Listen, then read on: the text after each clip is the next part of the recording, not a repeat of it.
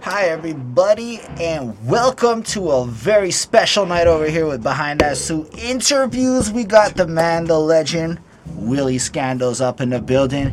It's your boy Holden Roy, and joining us, it's your boy Chris Chrome. What's up, guys? He's literally in the apartment with me. That's why we got masks and everything. Oh, true. The last time we did this, it was over a computer. Pre a certain thing that's happened recently. But yeah, Willie's around, the planets align. So that's what's up. So we are back with the interviews. What we are going to do is we're going to have a conversation with the man. So you must understand that most of my audience has probably not heard of you because they don't really live in the city and they're all over. So we are going to start this through with asking you to give a little brief introduction, kind of the top level of who you are today and what you are up to before we get into the story of Willie Scandals. All right, well, I go by the name of Willie Scandals. I'm Mohawk from Kahnawake Mohawk territory. The legacy of everything that I do has it goes back to 1997, to be honest. Throughout the late 90s, I was doing the battle raps. I was out in the Scribble Jam, if you know what that is about. I was doing the friggin' Blaze battles. I was doing the 106 and Park BT things. Quick question. How old were you back then when you started doing all of this? 17 years old. So 17, 18, 19, and 20, that was pretty much what my focus and drive was.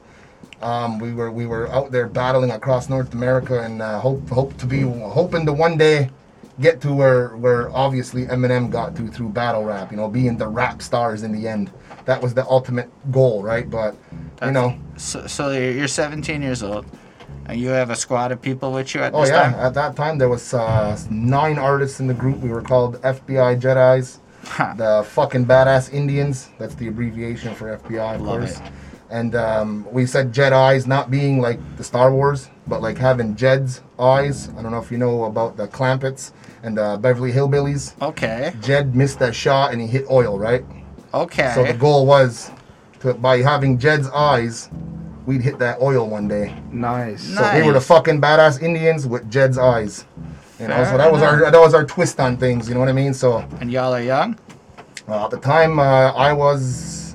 At the time, I was the youngest. Okay, so I was the kid coming in, and there was a couple of guys who were already established. That was Chief Rock, Kimosabi, and Code Red. They're a little bit older than I am. Well, actually, Code Red's a little bit younger, but he was around these older guys because they're from northern Quebec area. They're Crees and Hurons. So when they met up with each other, they came to Kahnawake and they wanted to build a home base, and that's when they found myself, Johnny Jukes, and Juggernaut, and then we formed what is known today as the FBI, which also later grabbed more artists as we continued to build. So just a quick interjection. Kahnawake is right next to Montreal. Yeah. So it's technically not in Quebec because it's a reserve. Well, we consider ourselves a territory, not a reserve. We've never been defeated. We've never been conquered. We're going to hold that title strong. There's never been any treaties. There's never been any paperwork, any wampum beads, anything about Canada owning anything or Quebec I had no idea. Date. So, did you know that? Until this happens, we're going to consider ourselves a sovereign nation within the borders of Canada and USA. I've actually been to Kahnawake growing up because I actually grew up in the city next to you.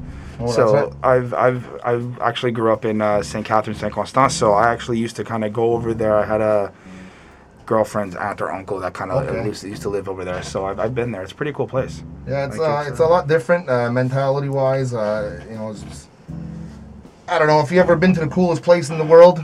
It's probably there. A lot of people don't want to live there, but they want to visit there. So it's a great place if you come for a couple of hours. Don't try to stay. You'll be exposed pretty quickly. Fair enough. We're very respectful. It's the opposite of what the media tells you. It's the opposite of what the news cameras say. We're very welcoming people. I mean, obviously that's what got us into the predicament we're in today by being so fucking hospitable. And but it's time to build from that and learn how to float in the river together. I respect that a lot. And anyway, so you guys are back. Yep. You're going around and you're hitting up the battle rap circuit, trying to put together, your Eminem quest to follow in his that's footsteps. that's what the listeners and the viewers are gonna call it, right? Because like that's the only. I would just say playing the battle circuit. Just the battle circuit, hoping that was the goal, right? That was the way that we're gonna get to where we gotta be. And then how did that end up playing out for you guys? Well, eventually it got to the point where we had to produce music. You know, you can't just show up there and be the battle rapper. It's like, hey man, look at my battle rap. Well, do you have? All right, well, okay, now we got. Oh wait, we got 12 songs on an EP. We called it Prelude to Prophecy. We got T-shirts, we had hats, we had jerseys. We started putting the merch table together. So now we're showing up to these battles, and we're becoming crowd favorites because we have a bunch of shit for them to grab. You know, grab a whole. Wow, I can have my favorite battle rapper shirt on. You know, kind of a thing. So it became like we had to figure out a way to jump back into the circuit. If we're not winning, we got to compete still. You know what I mean? Because at the time we weren't getting to the finals. We were just real hungry to be there. You know, because like when you're coming from a small town, you're Ganawage, and you're going all the way to Kansas City, Missouri. You know, and nobody there knows who you are, and now you got to go up against their town favorite. You know, it's quite a hill to climb. You know what I mean? So we had to find a way to make our name in each city as we appeared there. So as we arrived in, say, Kansas City, we print up 50,000 of our logo stickers, hit up the city the whole night, all of us spread out in different parts of the city, all around the venue, put our stickers everywhere. So this way, when they get there, when everybody crowd lines up at the battles to enter, they see who the fuck we are. We walk up with our shirts and our jerseys and our hats and everything, and now we look like a sports team that just put sponsorships all over the city or something. You know what I mean? Like put advertisements. I meant to say, sorry. So is that like, in a way, do you think, was that to like help you have that advantage when you showed up? Well, yeah, because then now people are like, what is this? Why is this logo showing up everywhere? Right. This is like. Do you also think that like just curiosity, right? If you didn't do that and you just went up and battled. Well, does that also? I do mean, you think that could also be skills could have prevailed? Yeah. You know, we were as sharp as the competition. Yeah. No, but when we put that low, like it's the same way Wu-Tang did it, man. It's not that far off. It is an amazing guerrilla marketing tactic. Yeah. Straight up. We made fans without them even knowing who we were. Like, and we're not from the city. Right. And we'd show up to all different cities like, doing the exact same thing. I'm hearing this, and I'm like, if y'all out there and you guys are rappers or whatnot, listen to what this man is saying, because let me tell you something. That is one of the smartest shits I've ever fucking heard. I'm going to imagine I still use it today. Most battle rappers at that time did not come with the merch tables. Not many of them had They that. don't have prepared stuff. Yeah. So basically if I understand correctly, Willie is emphasizing the importance of preparation and presentation, because when you show up looking like a boss, with your whole squad together, and you get up on there with the pre-marketing. That's what fucking got me. Like, he even came with stickers today, handed out stickers. Fucking, he's got a stack of cards with his logo on it, right there on the table.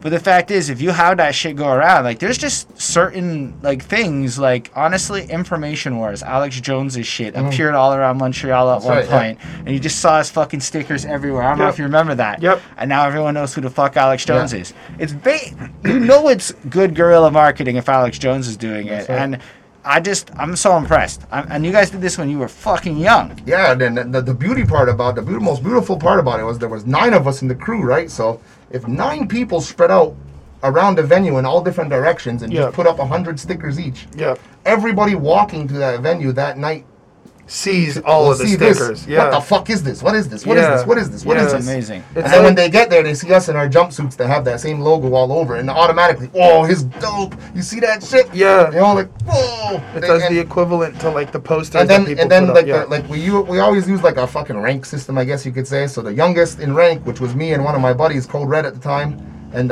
Joe Snags, we were the youngest in rank. So we would be forced to go hand out those same stickers to everybody standing in line at the venue, right? Go out there with the fucking megaphone and start talking, yo, you guys ever hear of FBI? Here's a free CD or whatever the fuck, you know? Like, nice. So we were guerrilla marketing since we were fucking young. So it's like, that's something that I try to push onto my artists today, and I can't tell them that it will never not work, you know? Well, it's also incredible is the value of the team. In that too. Well, that's it. You hear a lot of times, especially with modern and hip hop narratives, I did it all by myself. Oh. All that bullshit. Don't But lie. so like when I hear that, instantly it's garbage. Nobody Yeah. ever did it by themselves Yeah. because you have engineers and shit on that That's track. it. Anyway, but I love the fact that right away your story starts with a squad of people making impressive ass fucking moves. That's That's a it. cool start. I mean, you guys are a little bit younger than myself, I suppose. You know, I'm at 40, so Yeah, I'm I'm a up little there. younger. I'm at So, 32. when 26. we were making these moves, a lot of people would ask, "Where are you guys from?" And we could never say, well, I mean, we could always say where we're from individually, right? Like, I'm from Wandage, I'm from Ganawage, I'm from Waswanipi. You know, like everybody has a different fucking territory, but we all came together and repped out of Ganawage. But we always got labeled as the crew that came from Montreal.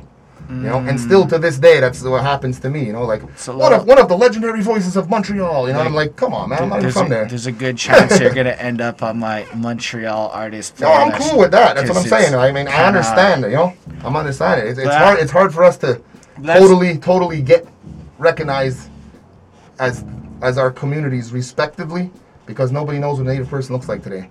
That's You know what I fair. mean? So they expect us to look just exactly like the warrior flag, or you know, but that's not the reality of it. This is like a lot of years of interracial mixing and stuff. So this is what This is what we look like today. So it's like he can't be from Ganawage. He's got to be from Montreal. You know what I mean? Like that's what I feel happens. I'm not saying that is the reality. I I don't know. also think there's just a side of simplicity, right? I don't think people really can make the connection that Ganawage is different than, say, Saint Laurent. That's it. So Well, in our right. mind, it's just part of the greater Montreal area. Right. Because Yeah. even like Oh, but I understand Laval, that. like nobody's a Laval artist. They're also from Montreal, right? Yeah. If you're in Laval, I'm sorry if you feel that that's whatever, but We're gonna do But that I a think lot. We'll it's- probably apologize a few I think times. it's also I mean, something it's that just is, what it is for Laval. I think it's also something that's just like, I guess, like Holden said, simplicity. Because I have family in Toronto, right? Right. And every time I go there, they're also like, oh, like the Montrealers are here. But this is when I was specifically living on the South Shore. Okay. So yeah. So it's easy. Yeah. you know, like for generalize. us, there's a difference, but it's like everybody just. I guess it's because Montreal is our like popular city. Yeah. You know. Well, it's like if you were to tell me that Mississauga and Toronto are separate, I'll believe you, but to me they're the same thing. Well, yeah, you're right. But yeah, I guess. Anyway, All right, all right. No. Yeah, just But anyways, as we perspectives. went along, you know what I mean. We learned to take that as a tool to go forward. You know what I mean. Mm-hmm. So yes, now we're going to North Bay, Ontario for a rap battle, or we're going to Calgary, Alberta for a DMC DJ competition, or Nice. you know what I mean. I don't know, wherever we're going now, it's like automatically they were like, oh, the FBI Jedi's, those Indians from Montreal. So we were cool with it after a while, you know what I mean? Because now it's like, all right, we are the natives of Montreal, then fuck it. So we start using that as a way to go a little bit farther, and it did help. and it helped all of us to have you repping Montreal over Yeah, here for in sure, the city. you know? So we appreciate putting in that legwork all the way back then, because I'm certain to this day, everyone that's rapping in the city then owes a tribute Yeah. or something to Well, all the cats from back then. that's it. Because yo, I mean, I know D-Shade was around Yeah. back then doing Yeah. some shit. I used to rock and with there's D-Shade. a couple of others. I don't actually know them, but I know Orion. there's a few from back then. But as I understand it, not many folk in this city have gone so far as to leave the city and do that many things Yeah. at such a level. But how long did this go on for that you guys were playing this circuit? We played from myself, part of FBI was from 97 to 2005. That is a lot of years. So I was using that name. I was using I was using the name Grim at the time, and the whole purpose of using that name was, if I'm a battle rapper, I'm gonna go in there tonight. I'm taking all the rappers' souls. So that was the reason why I had that name, you know. And I chose that name, and it came from a graffiti name that I wrote before I'd even rapped. That used to be called Crim 44. Right. So that was like when it was time to rap. I was like, all right. So what's your name? You know. I don't know, Crim? They're like, that sounds real dumb. What does it mean? I'm like, it doesn't mean anything, man. My name's Crim. Well, like, you need something with meaning. I said, all right, well, I like the battle rap. They're like, all right, well, think of something off of that with what you like already. So we came up with Grim Fair to enough. match what all of that was about. So Nice. that name alone, I mean, you could look at the history of Montreal. I've won battle raps out here. I've fucking battle rapped with Cracked Lips a million times. Like He CL? became one of my big friends, good friends in the city. Yes, Yeah, I'm He's trying to probably get, watching right now. well, Well, yeah, I'm when he looks. trying to get him up in the room too. So if you're watching this, yo, I'm in NDG. I know you're in fucking not that far. So He's you down can the come block. down. Is he really? Is he that fucking close? He's got to be real close. I Not that far. thought he was a little farther away. Anyway. Well, to me, in the community in Guanajuato, it's like, he just lives on the street, man. We'll walk there in 10 minutes. Fair enough. He's an NDG. Go walk here, dude. Like, come on. I respect Well, anyways, that hustle. we used to rap a lot with him, with Lowe's, Narcissist, who's Narcy now. You might know Narcy. The Hard Grimers, they were known as back then. I've seen names. There's so many of those guys from back then that are still active today. You know Lopez, right? I know Lopez. Yeah, you must have heard of Lopez. Anyways, those guys were around. We used to rap inside the fucking the booth at CKUT off the Hook Radio, and we were known as the Booth Dogs. So like people would call in and battle rap us. Oh, sick. Yeah. So like. Wait, hold up. That's interesting. Yeah. So we've got a lot's happened. I guess it was in 8 years in time, right? That's right. So somewhere along the way, CKUT, that's the Ganawagi radio station. No, that's university here in Montreal. That's the one at Concordia or McGill. Concordia, one of them. I don't know. Anyway, so McGill, so there's one downtown. Yeah, it was downtown. Okay, and DJ Blasters is involved in that one. Well, no, not yet. Well, back he then. Came later. Yeah, but at the time was Flow, Revolution from Sage of Culture, and my DJ Buddha Blaze. Fair enough. Those were the three main hosts, and then they had myself, Crooks Matolo, Lopeshi, Narcy. There was a few of us. There was Justice from Northern Lights. There was a bunch of them, man, and we all used to go there. And Justice McFly? Yeah, that's right. I worked with that guy at the day job for a minute. Nice. So like there was a bunch of us inside this booth, you know what I mean? That were labeled the Booth Dogs, and every week, every Wednesday night, you'd call in and you battle one of us. Like, hey, yo, I want to battle this guy. I want to battle, and the callers would call us right out first, or sometimes just straight up start ripping. That's amazing. So you guys, was this like a new thing that was being pioneered, or like is it just an ongoing thing? It was new to me, but they've been doing it for years. Okay. They were already 10 years in when I joined. And just keep in mind, everyone, this is like actually on this the is like 2004. That was like probably when high school. That's probably like when they stopped airing their. I mean, It's high school. The show still exists right now, but it's not the same hosts. Right. It's not the same cast. It's not the same format. But it's still it's on FM radio though. Yeah, That's the big thing. That's cool about that. So like at any time, like when I could have been young in the car as a kid, not necessarily knowing it, listening to Willie spitting shit up on the fucking radio and realities. Right. That's super fascinating. So like when it comes down to like shows and all of that stuff, you were doing concerts and all these things along the way too. Yeah. At that time, most of our drive at that time was like doing native communities that are remote from major events happening and stuff. You know, there's a great market available still to this day. I believe that. You know, and so we took advantage of that to help fund our battling trips and our DJing trips and our, you know, we go check out hip hop conferences, and we were at the Rock and Roll Hall of Fame when they inducted hip hop. No way. So like, there's like so many big things that we done from those shows that we did northern. So you Quebec, guys would basically Ontario. head up to the middle of nowhere. Yeah, do a bunch of throw shows. Concerts. Now, what I understand about middle of nowhere is, at least in the rock scene and the French hip hop scene, you can basically do this tour around Little Quebec and pull like a couple thousand profit at shows just because the way the geography works is they don't have anything going on a Saturday. That's it. The one a month. Everyone's there, even if they don't like it. Yep. And you pull them in, and then, but the thing is, like, you do those, right? Like, say, Val-d'Or, Quebec. Right. You do Val-d'Or, and then we would do Waswanipi and Rapid Lake, that are the two communities next to it. So just like... So now we do 3 shows in one weekend, and then head back this way for all the, you know, for the south side of the border, like you like to call it, you know, anywhere in New York State and farther, right? We don't have USA or Canada in my mind, you know, the south side of the province. I mean, of the country. Right. So you would also we go south for the battling, we go north for the shows. Okay. That's really interesting. And so you did that along the 8 years. So basically, you were just living off of music at this point. That's it. There was no you guys 9 were to like 5. This was the 9 to 5. Straight up, like you did it. Like that's the dream, basically. Yeah. From morning to night it was, you know. And write, record. How many rehearse, do a couple of shows, come back and do the same thing for 40 hours a week. We were treating it like a job, and we were getting paid like one.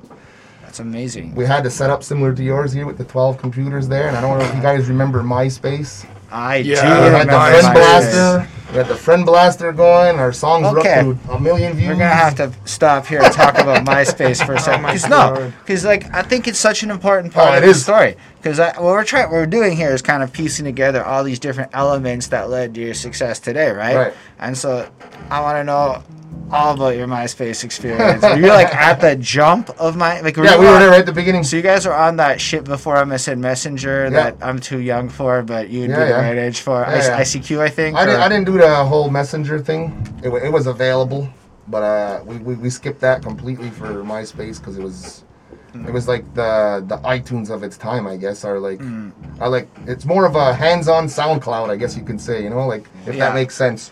No, it is. I mean, I'm hoping everybody watches this. But it's like basically Facebook with music plugins. That's it. Yeah, and here's my top 10 songs, and you know, and then, gosh. and then we use this program called Friend Blaster, Okay. where you take your account and you could fucking add thousands of people in minutes. Yep. Or you can go thousands of views in minutes, right? I did all this as a kid. Yeah, man, and MySpace we used was to the do thing. this, man, and we had our songs up to 1 million views, and we had, but we didn't have music videos and stuff. It wasn't important at that time, you know. Like, I mean, it was always important, but like at an independent level, it wasn't. I would argue it's questionably important today. It's good to have. It's good to have. It's a nice piece of equipment to have in your arsenal. Yeah. But I like to do music videos. It's fun. I think they're great art pieces.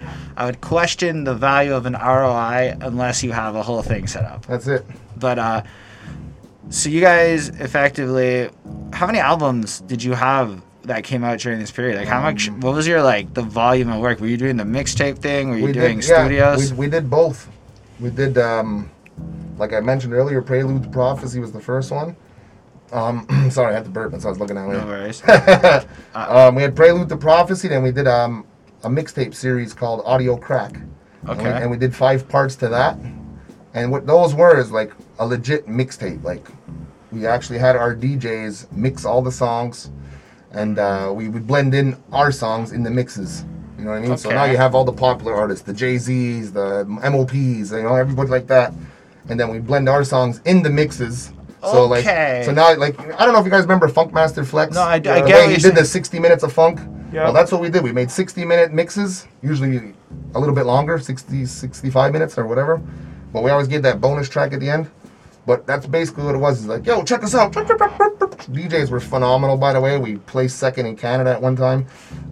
That's dope. So the mixtapes were always fucking crazy. They were always bananas. And then we would throw in our own jams. We'd throw in a diss track, a party track, and just This would be like whatever. taking the pop songs of the time. No, we were making our own songs. on their music. Like No. Well, we would take the pop songs, that's what I'm saying, obviously, and then mix that mix in all with them it together and throw our songs in the mix. versus like the 50 Cent style of Jack and Beats Yeah. and rapping on it. Yeah. Okay, perfect.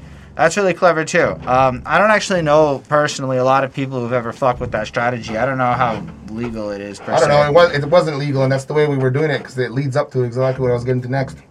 So we were doing these, and we were going to all these native communities where they don't get to hear a DJ ever mix. They don't get to see, and the other part we were doing too is like all the cover art. We were hand drawn the cover art, right? With graffiti artists that we had with us, we were hand drawn everything, and we were using popular imagery as symbolism inside of our art. So say if our Audio Crack Volume 3, for instance, was called Dropping Hot Shit, right? So we put a toilet bowl on fire, right? And there was a fucking Pepsi logo hidden in there. So now the people up north are like, oh, look, Pepsi, I can relate to that. They don't know what the hell's on here, but they see Pepsi. Boom. They're taking that and they're running, So it was, and another one we used was the McDonald's on an igloo, you know what I mean? Like we're going way out of hell up north. We called it ice cold grilling. And there was a guy doing barbecue next to his igloo with the McDonald's logo. It says over 1 billion stoned or whatever was in there. So we were just trying to throw little jokes at everything. And we probably would have get sued in today's world because we used all these people's logos and all these, Yeah, it might have got. And we're using their music, so we probably would have really got sued. But that's what we were doing was Audio Crack Jacking for Beats, Audio Crack, dropping hot shit, and we always gave a different title to each one, you know. As long as you never did it, well, you could probably have not gotten And sued. this is the thing, too. They were on tape. You just couldn't Not many have people had tape. sold it the way you could sell albums, but you would have gotten away with it the way everyone else did. Yeah, they were on cassette tape. I mean, if you ever go into if you go walk downtown in Brooklyn or in the city like that, there's so many people that are just like, yo, want to buy this album? This is 50 Cent's mixtape from like 1992. And, like, there's just so many people like that. So that's the mentality we had towards it. We're basically like selling out the trunk. You know what I mean? To markets where this kind of stuff doesn't happen. We're coming from big cities. These people up way the hell up north are already amazed that these people are coming to their community. Like, wow, there's rappers coming here. And now they're going to leave little pieces, little rabbit snacks, like I like to call them, because the rabbit always comes back. So we leave all these little pieces, then we'd come back the next time with a full album of our songs, not just 1 or 2 songs in a mix. We'd come back with a full album, all out the trunk, you know? So that's real important what he just said. Don't come on too strong. That's it, man, never. It's like when you're dating and you're trying to acquire a mate, right? Depends who you're don't- with. Generally Yes, good practices. You know, you want to not come on too strong. You want to lay it down That's a it. little, and then come in and snag it later on. That's it. And generally, it's an effective strategy, and I like that. That's real smart. Another great lesson: go to where the need is. It's honestly like That's y'all it. took this, like, you found a hole in the market. It's almost like you took a content marketing course from 2018 and applied did. that knowledge to the past. I never did any of that. That's just crazy. Like, I can't even take all the credit either. That's the worst thing about. I mean, the best thing about this, I guess you could say, there was a tight bond between the 9 of us, and we all threw ideas together on a table just like this, and we said, you know what? One of us, if not all of us, one of us is gonna get out of here, and we're all coming. You know what I mean? So that was the main goal, is that we need to get the fuck out of here, because like if you go to these communities, like I mentioned earlier, they're not nice places. Right. Ganawag is one of the nicest communities you'll ever go to. We live close to the city. We took advantage of the river all these years. The fur trade was all here. We got put in on the land we live on, we got put in a shitty spot. But strategically placed, we took advantage of it. And now we have a great economy and everything. So, but these other communities don't have half as much as we do here in Ganawagi. So that's the reason why we're like, all right, we need to help these guys get farther, help them see something that they'll probably never see, you know.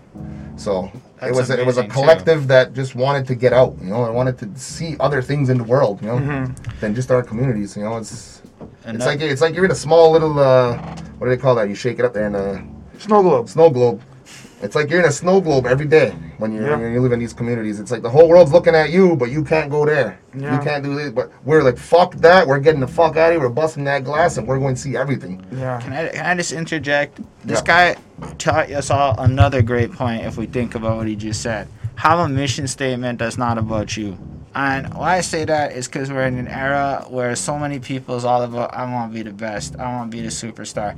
And I get it. We all kind of want to be the best. Oh, yeah. But I don't know. As I've gotten older, and maybe this does come with age, I appreciate more the dudes or the ladies who are out there like grinding for others. Like when I say Willie on the internet, it's always putting people on. Yeah. It's always helping. So I can tell you that with the man is energy, like this is legitimately, for at least 2 years, I've seen him actively on Facebook doing Yeah. shit in the vein of what he's describing. So he's a real one in that regard. But just to hear how much it's like motivated by such a bigger purpose, and you see it in his messaging and stuff, and like that is important, I believe, to longevity, because you're 40 and you're doing this, right? That's not the same thing as even being in your early 30s. Yeah. Or in your 20s. It's all different. How many people at 40 are still doing shit like Well, this? I'm just gonna have to say that someone that's 26 per se, and that's feeling successful right now, in 14 more years, you're gonna look back and say, "Wow, I could have did this way differently and been more successful." Yeah. Man, You know what I that mean? sounds like deja vu. I So- haven't heard that many a time. I'm just saying, it's the reality of it. What I thought I was doing good then, and I was getting little tidbits of cash or whatever you want to, you know, whatever form of income you want to call it. Like a lot of people do things for more than just money. You know what I mean? There's a barter system that still exists in the industry, and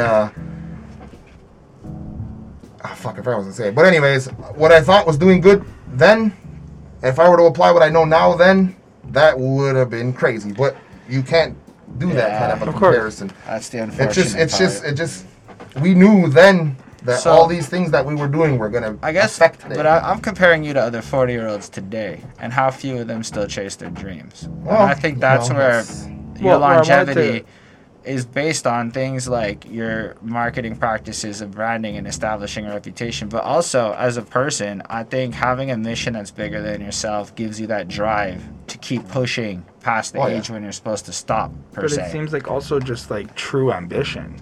Like true dedication to what you believe in and to what you stand up for. Like that whole, you're doing it for your community. You're doing it to show other people what the other world is like and kind of what you can give back is what I'm feeling. And it's like that just shows the raw ambition that you carry in this. And being 40 and still doing that. Yeah, that's just genuine. You might not see it the way I see it, but I see a lot of 40-year-olds that couldn't give a shit in my life. That's true. I mean, I see it every day. I see a couple of my friends, actually, that are the same age as me. There's a younger kid coming up in the community that's trying to be a rapper, right? And he chose the wrong time of the night to send the song to his family members, right? So he got a whole bunch of hate mail publicly on social medias and... like, hey, you need to grow up, kid. You're not a rapper. Your rap dream's done. He's only 26. Like, come on, dude. You can't do that to him. He's going to evolve. You know what I mean? Like, he just chose the wrong time to send you some shit. I only started when I was 25 or 6. Well, there you go. Like, it's not even about that. I mean, it's like you said, you like to achieve success or... I really don't care if I never make $1 million. I really don't care if I ever see it, like own 12 cars. I don't need that any of that shit, So, like, I keep it very basic. That's fair. And I know that the reason why I do that is it's because I want to influence other people to be able to understand that the world needs us to be smarter daily. And if it's just me doing it, well then, I gotta try to like fight with like the strength of 80 men. You know what I mean? Every day. That's what I mean. It's bigger than Willie. That's amazing. All right, so you basically spent 8 years with the FBI Jedi Cries, and you guys banged out FBI Jedis. FBI Jedis. Banged out the tours. Yeah, but then banged out the battle raps, the radios, we left off at MySpace. We left off at the copywriting with the mixtape, but that's what's going to lead up to my next one. See, because we never took it as copyright infringement or anything like that, because you constantly say we're not a part of your society. You constantly tell us we're not this, we're not that. We don't want to be Canadian. We don't want to be American. We know that. We've lived this way. Right. So now, rabbit ears, right? We say if your music gets here, it's no longer yours. It's on our territory now. So that's what we pulled. All right? Okay. So now, if they want to come sue us, come get us on the territory. Because those same laws there don't apply here. Yeah. So... come get us. This led to our last album that we released, and that was the exiting point for the group. This was in 2005? This is 2004. Okay. We get an album. We sit down. We got our 2 producers, all the MCs that are going to be on the album. This is what we're going to do. We're going to do this album. We got this. We got this producer doing this style. We got this producer. You know what? Scrap all of that idea. The main producer steps up and he goes, you guys never gave me a chance to show you anything that I ever did. You always made me just teamwork with people. He's like, I want to do something for you guys. All from me. He's like, everybody just take the back seat on this one. And he comes up with a whole strategic plan. He's got it all ready. He's ready. He's got the script set. So what we do is we call the album Rock Out With Your Cock Out. And he samples nothing but heavy metal and rock music that you're not allowed to touch. Like Michael Jackson's Beat It, Metallica's One, all these fucking huge songs. Like Metallica had just sued Napster not much before. Right. So he's like, fuck them, tell them to come get us here. So we fucking sampled all these legendary records and wrote this album called Rock Out With Your Cock Out. Did a crazy promotional photo shoot. Everything was huge. Like I said earlier with MySpace, the songs were up to like 1 million views each. Even like track 8 on the album. You know what I mean? Like all of them were just fucking going crazy. And then, people start having kids. People start getting married. That's what it is usually. And now I'm 24 years old now, not 17 no more, 24, 25. And I was stuck in a predicament. Everybody else fucked off. They all went back to their home communities. They all went to, succeed in the fucking world, I guess, and forgot the goal of all of us doing this together, So now there was a couple of us left behind, and I totally lost the drive. I didn't see the light no more. I was by myself, and I'm like, I don't have his skills, or her skills, or what the fuck am I supposed to do? That's when I had a child of my own too, and then I took a couple of years raising that child, and I realized that the only thing that truly made me happy, like the child made me fucking happy. Don't get me wrong, child's the best thing in the fucking world. I named him the Sky because I look to the sky for fucking good fucking answers, That's a cool name.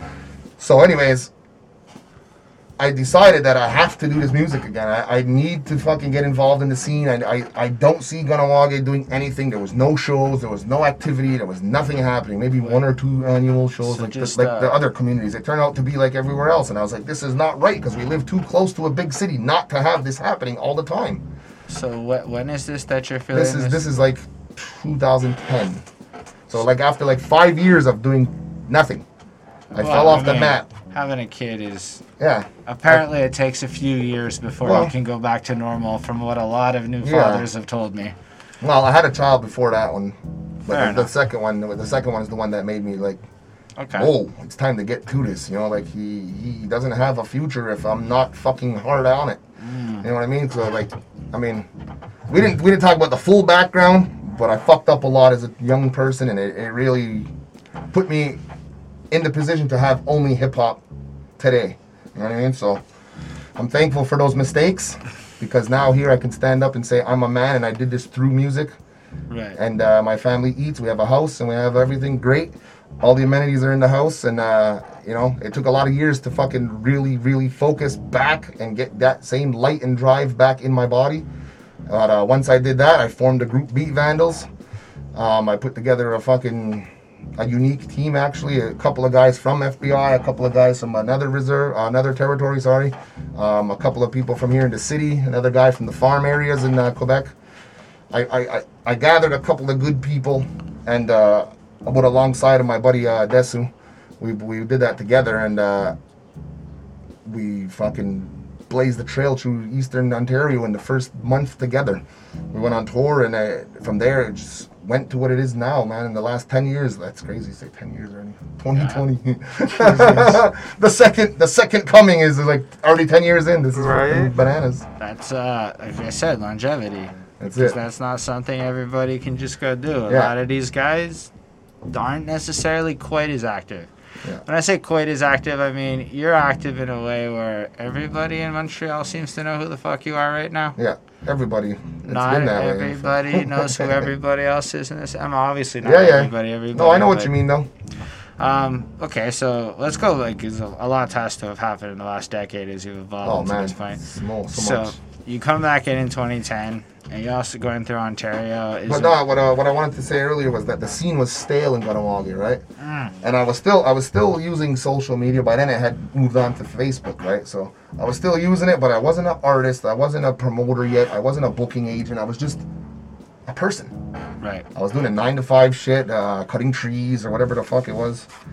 And I was just living, raising my son, doing the best I could as a dad, being there every single day, putting food on the table, doing what I'm supposed to every minute of the day. But at the same time, when Friday or Saturday came, I was like, just bored, like where's the excitement I used to have for these nights? Where's the, where'd that all go? Where's the adrenaline? Where's the buzz? And I realized that with everybody else gone, I was the only one that could bring that buzz back. So I started doing events with my buddy Desu. When we started Beat Vandals, we also started a production company called AK-47 Entertainment.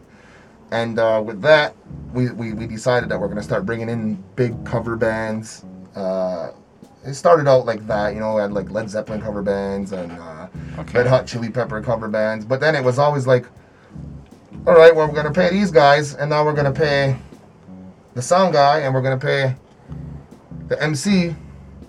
And we're going to, what do you mean the MC?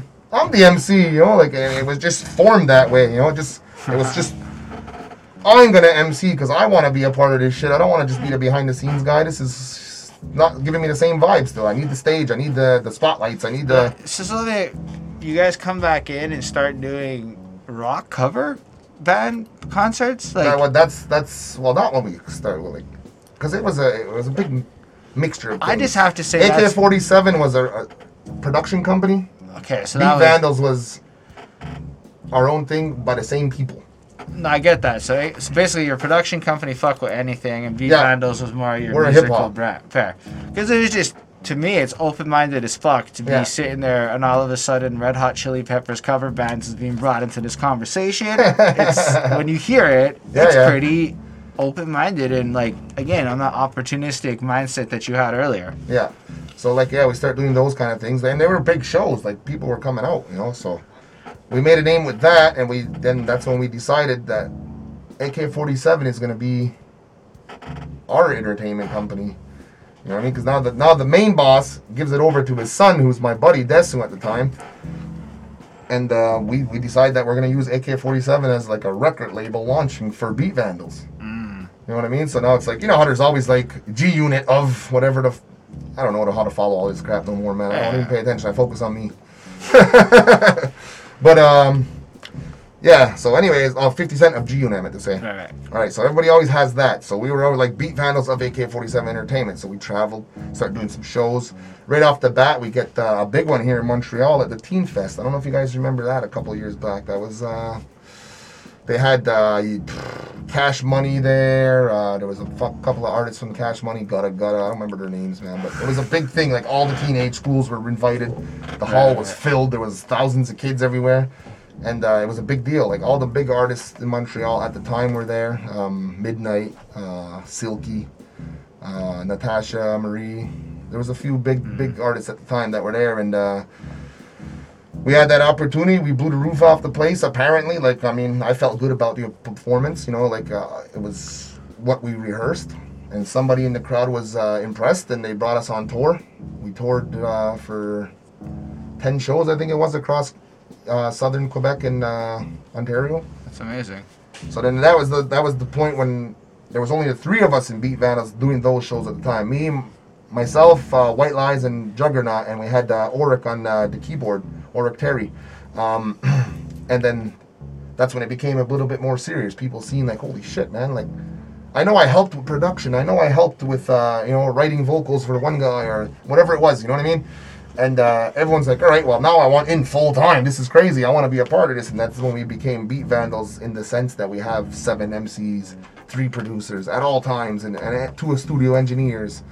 So it was like as if we almost mimicked what we did 10, 15 years ago and just like started it again in a different name, you know? It's a good formula, only now you're not the little one, you're the leader one. Yeah. No, I'm the leader, so I have to lead all these guys, and we start doing all of that, and man, the road that it led to was a lot of big shows. We opened up for Master Ace in Philadelphia. We opened up for Two Live Crew in Montreal at the Underworld. Was it wild? We gotta stop at Two Live Crew. Is that wild? Was that like what you see on YouTube and shit? Is that what booties on the stage? Woo! There wasn't 14 of them, but there was booties. All right. They weren't in bikinis, but there was booties. I'll take it. Yeah, it was cool. They brought a guy on stage. The girl gave him a booty dance, and he had a boner and walked off stage. And I was embarrassed in front of everybody. The guy put the spotlight right on his dick. So yeah, there was a lot of big shows. MOP in Toronto. That's sick. There's just so many, man. Like, but that's the path that we chose at that time. We figured that if we're doing these big events, because that's what it was, is they seen us as part of AK-47, and another person in the city did work with our ex-boss, and he's like, hey, wait, I recognize that. So then he grabbed us, and then it was what the hell were they called? I can't remember. Anyways, they were a promotion team, and they grabbed us and they put us on all these shows. We opened up for the Outlaws. Man, there was just so many at that time. You know, they were just putting us on all these events. Boom, boom, this boom, is boom. all like the early 2010s. This is 2010 to like 2015. Okay, so this is like so a good 5 5-year years. period. You know, they were putting us on anything that came through the underworld. They were putting us on there. Anything that came through, what the hell's that venue in Ottawa? Man, I can't remember what it was called. But anyways, there was a spot in Ottawa. It was a hip hop spot, and it's not open anymore. But they would always send us there, and that was the 2 spots he had connections with. So anytime a big name came, like Tech Nine, we were put on. Fair enough. So When did you do Tech 9? I'm a Tech 9 fan. in Ottawa, I don't remember what year it was. 2006, That's 7. wild. That's wild. That is pretty. It's pretty. Actually, no, not 2000. What am I saying? 2016 maybe. I was like- 14. That's Sorry. wild. I That's went so too far back. close. That's pretty good. That's not long after I got into tech Yeah. for the first time. But okay, since we're talking about touring with famous people, do you have any good stories of this era that you're allowed to share? That I'm allowed to share. Well, because there might be stuff you can't share on camera that you Well, can share yeah, for off sure. camera. I called Federal Star Sticky Fingers. Nice. So I'm like backstage with Onyx doing an interview for. I used to work for K103 Radio in Kahnawake. You did interviews. Yeah, I was doing interviews. I have radio background too. No, it's just amongst all of It's this. just like we're in the middle of this. Where it says 47 minutes in, and we're still finding out new shit that was involved in the middle of what you're doing. That's pretty incredible. Well, yeah. So during all of that, at the same time, I was also working on a radio station as the morning show host. Nice. That's the Kahnawake radio That's the station. Kahnawake radio That's station. 103. 103.7 or They played it. 103.9 or whatever. Honestly- they play hip hop at night sometimes. Here's what's up. When you're at least young, that radio station was cool, in my opinion. Yeah. 'Cause it was always random. Yeah. You never knew what the fuck you were gonna get when you put that radio Well, their station on. format's tight now. Well, it was more just the variation between Yeah, shows and good variety styles and of it. Everything Yeah. ended up being there. But yeah, and you could say fuck if I'm not mistaken. No, No. we did that in the city here. Oh yeah, that was the CKUT. McGill one. Yeah. Fair enough. But so yeah, amongst all of that, yes, I was also doing radio, and they would send me to a lot of really good shows, the radio station, and a lot of them I'd refer myself to through them. You know, like, hey man, look, these guys. Like, I did the morning show, right? So the music is not hip hop; it's morning show music. You know, like, Yeah.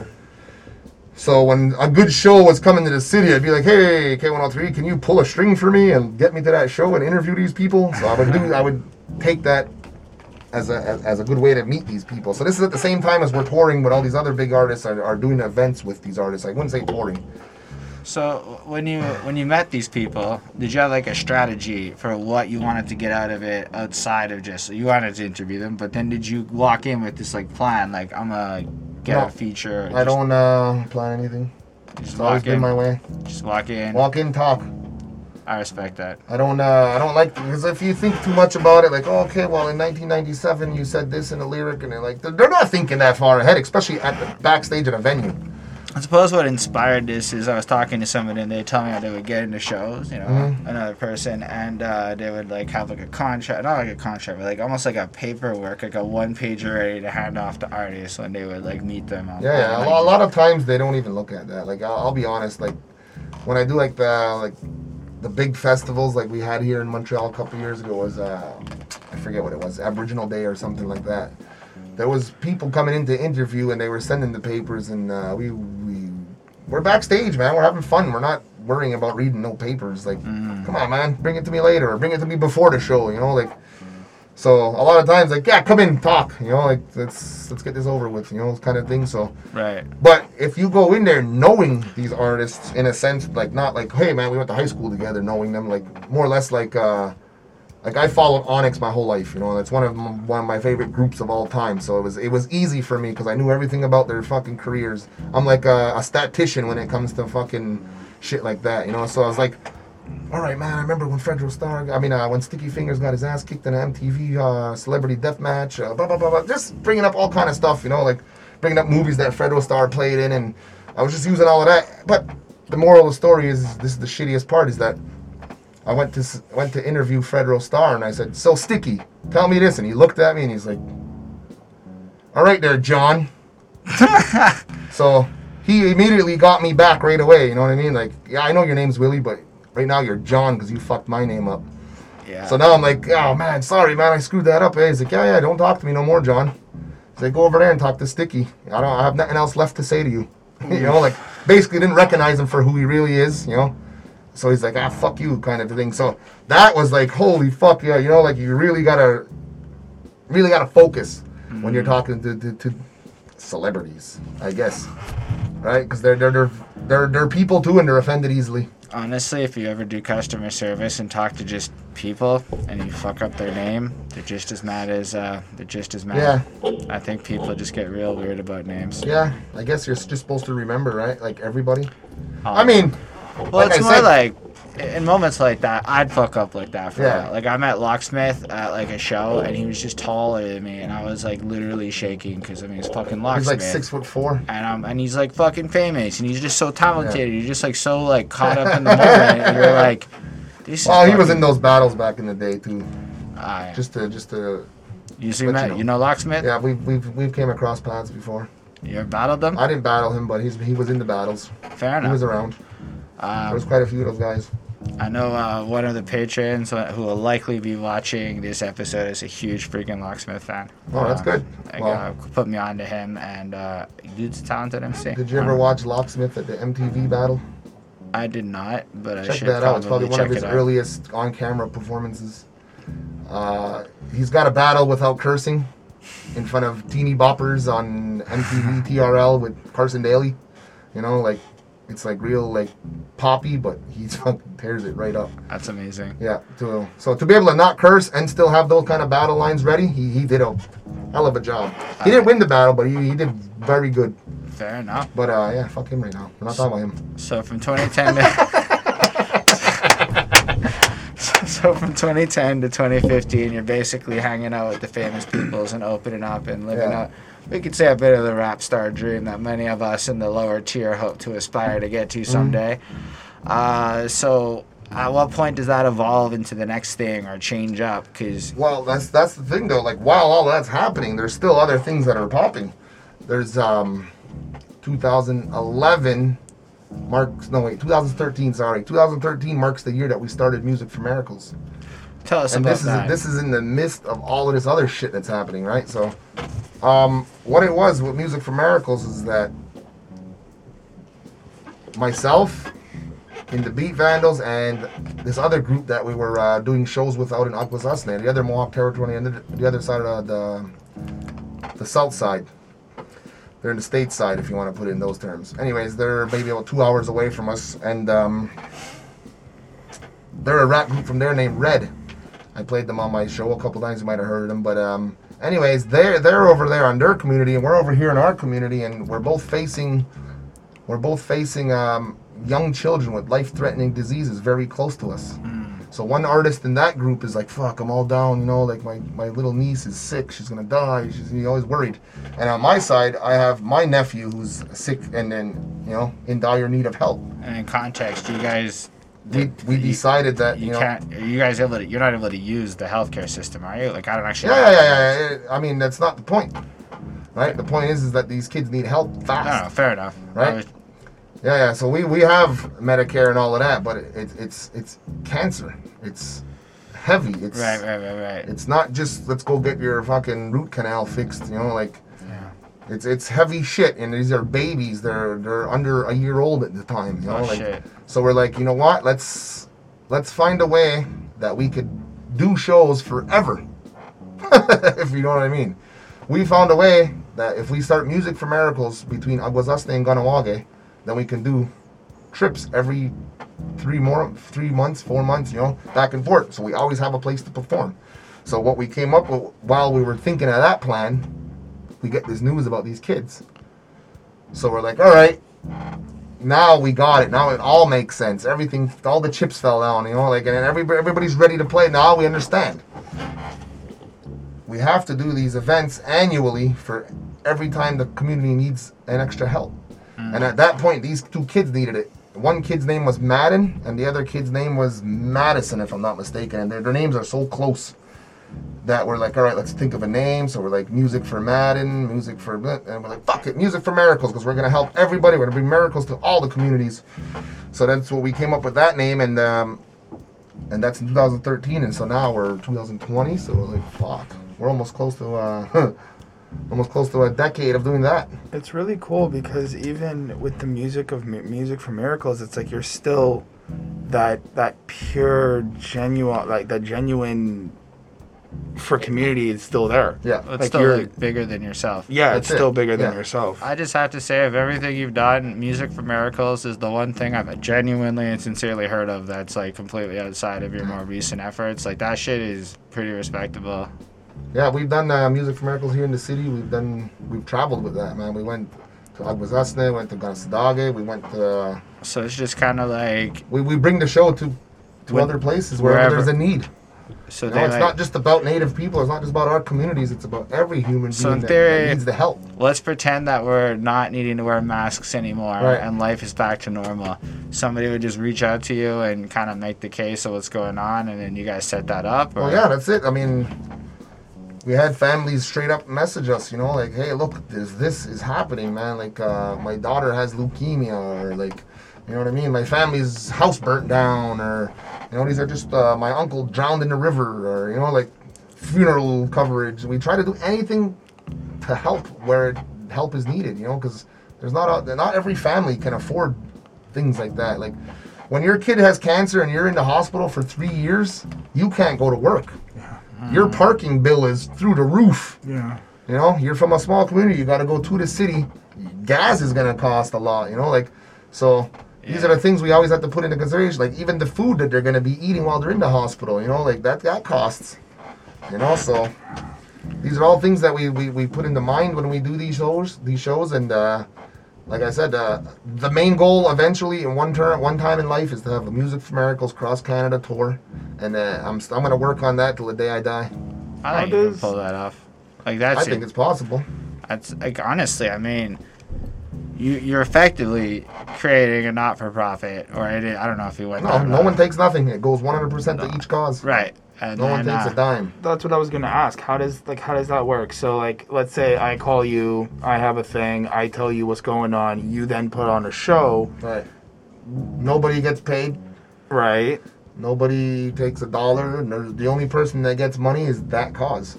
Is the one I Sole came. cause. I It's mean, the only like- person that gets like money. just So it's more like a donation. That's kind right. of, but like even anecdotally, right? Right before this situation, I had reached out to Make-A-Wish. Make-A-Wish, We had yeah, a Make-A-Wish yeah. situation. So Behind That Suit was going to throw its first show for Make-A-Wish. Okay. The venue was free. The DJ was free. That's it. Everybody's free Yeah. when you're doing it for other people. That's it was a little trick I learned out of nowhere this Yeah. year.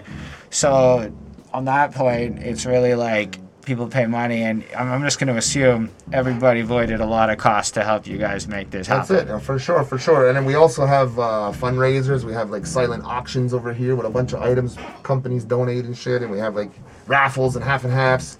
So Man, eventually it goes through the roof some nights. You know, we could raise between $2,000 to $15,000 in a night. You know. Wow. It's like really well done, because I mean, effectively, you just did proper event planning and did Yeah. all the things that you're supposed to do to run Yeah. an event properly. And again, man, you throw not for profit and you're sincere, it's a lot simpler than if you're trying to make money properly. I mean, for and yourself. then I still do the events where I'm paying artists and you know. Yeah, but I mean, just yeah, I get that. To me, that's a very sensible grind to have the more altruistic front that exists, because it's, you know, a good use of your talent, time, and everything. That's it. On the other side, it's also fucking great branding. Yeah. I mean, like it's. I don't believe you did it for great branding, but my No. first thought is, damn, that makes our scene look fucking good. Like it's been a big epiphany. Like had the COVID not gone down, I would have been looking into You partnering, would have been performing at it, possibly. right? But I would have been trying to get my own version of just that idea. Like Yeah. I'm committed in my mind just to the idea of at least partnering. I don't know how. I Yeah. just said I'm going to do it, and then all of a sudden locked in our apartments for months. But it's now like just maybe not exactly that, but that's something like that. It's just that to me it's important for, especially on the older end of shit, to give back like that. So I just had to say I respect you so much Thank you. for 7-8 years of doing something so incredible, because it sounds like you guys just almost like on demand, and that's incredible too. Yeah, well, definitely it's on demand because like just recently one of our members of our band passed away. Oh, So that shit's expensive. and the family too. you know, we told the family right from the start that we want to do something that's going to honor her legacy as a musician in this community. Well, my condolences. So we're doing. I saw you posting about that recently. We're doing a fundraiser for that to help, put a nice piece on her tombstone from us as the Mohawk music movement. So it doesn't stop. You know what I mean? There's always something we're trying to do to let everybody know that we're here and we care. That's amazing. So you've got the for-profit shows you do also. That's just like, the regular grind. You've got all of this going on. You've got, what else is happening then? So as time's moving on. As time moves on. We're at 2013. Because, I for me, I basically Willie started doing these live internet shows. Yeah. I sent Willie my song, and he said very nice things about me. I was like, wow, Willie, that's great. I'm going to keep watching your show. And then it just turned out that I've probably met now about 3 rappers that I've added to Facebook through the little network Willie seems to be building up on his show. So I see that the culture-focused thing he's doing today. Yeah. But we're still at 2013 with Music for Miracles starting, and I'm like, that's so much. What's that? Cannabis Cuffing Tour. Oh, yeah, for sure.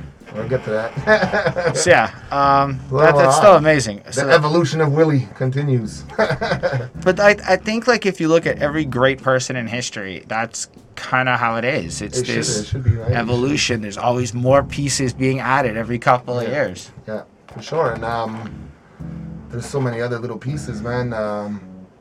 During that period, I decided that during a Music for Miracles show. I think it was like the 3rd annual. We had an open mic at the end of the night. So we're like, hey, anybody out there that sings, raps, plays the banjo, I don't give a shit, whatever you play, the fiddle, come up here, we're all just gonna jam together kind of thing, Yeah. Threw the mic out there, and this little kid, 15-year-old kid comes up, and his name's Catchy. Now he's my right-hand man. He comes up there, and he starts spitting a fucking tornado out of his face, like, and everybody just stops, like, what the fuck? Where'd this kid come from? Because he literally came out of the shadows and jumped on stage and just like, I don't know what the fuck that was.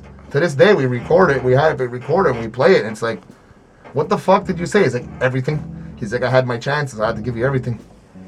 So then we got that kid now, right? So now I'm taking on an apprentice. I'm teaching him the ropes of everything that I'm doing. So eventually, I could go sit down and be the VIP at a fucking show, and he could be the MC, and he could be the booking agent, he could be, he could take care of these things too. So I'm trying to teach him all of those things.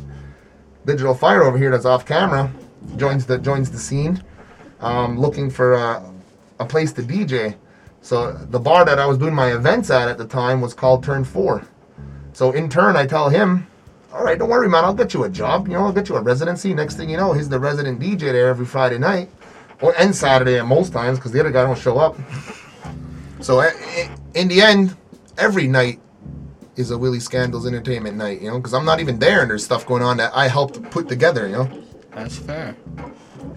So then now these kids are evolving. The other Catchy ends up getting a job at Turn 4 also. He starts practicing his MCing skills in front of the crowd while he's working. Oh, man. And then, like I said, we're doing all these shows. I don't know if you heard about the whole Rich Gang movement that's going through Montreal. There's like 10 artists out here that are like doing this whole chapter, Rich Gang. Anyways, one of my rhyme partners at the time, Johnny Jukes, changes his name to Nation, joins this movement.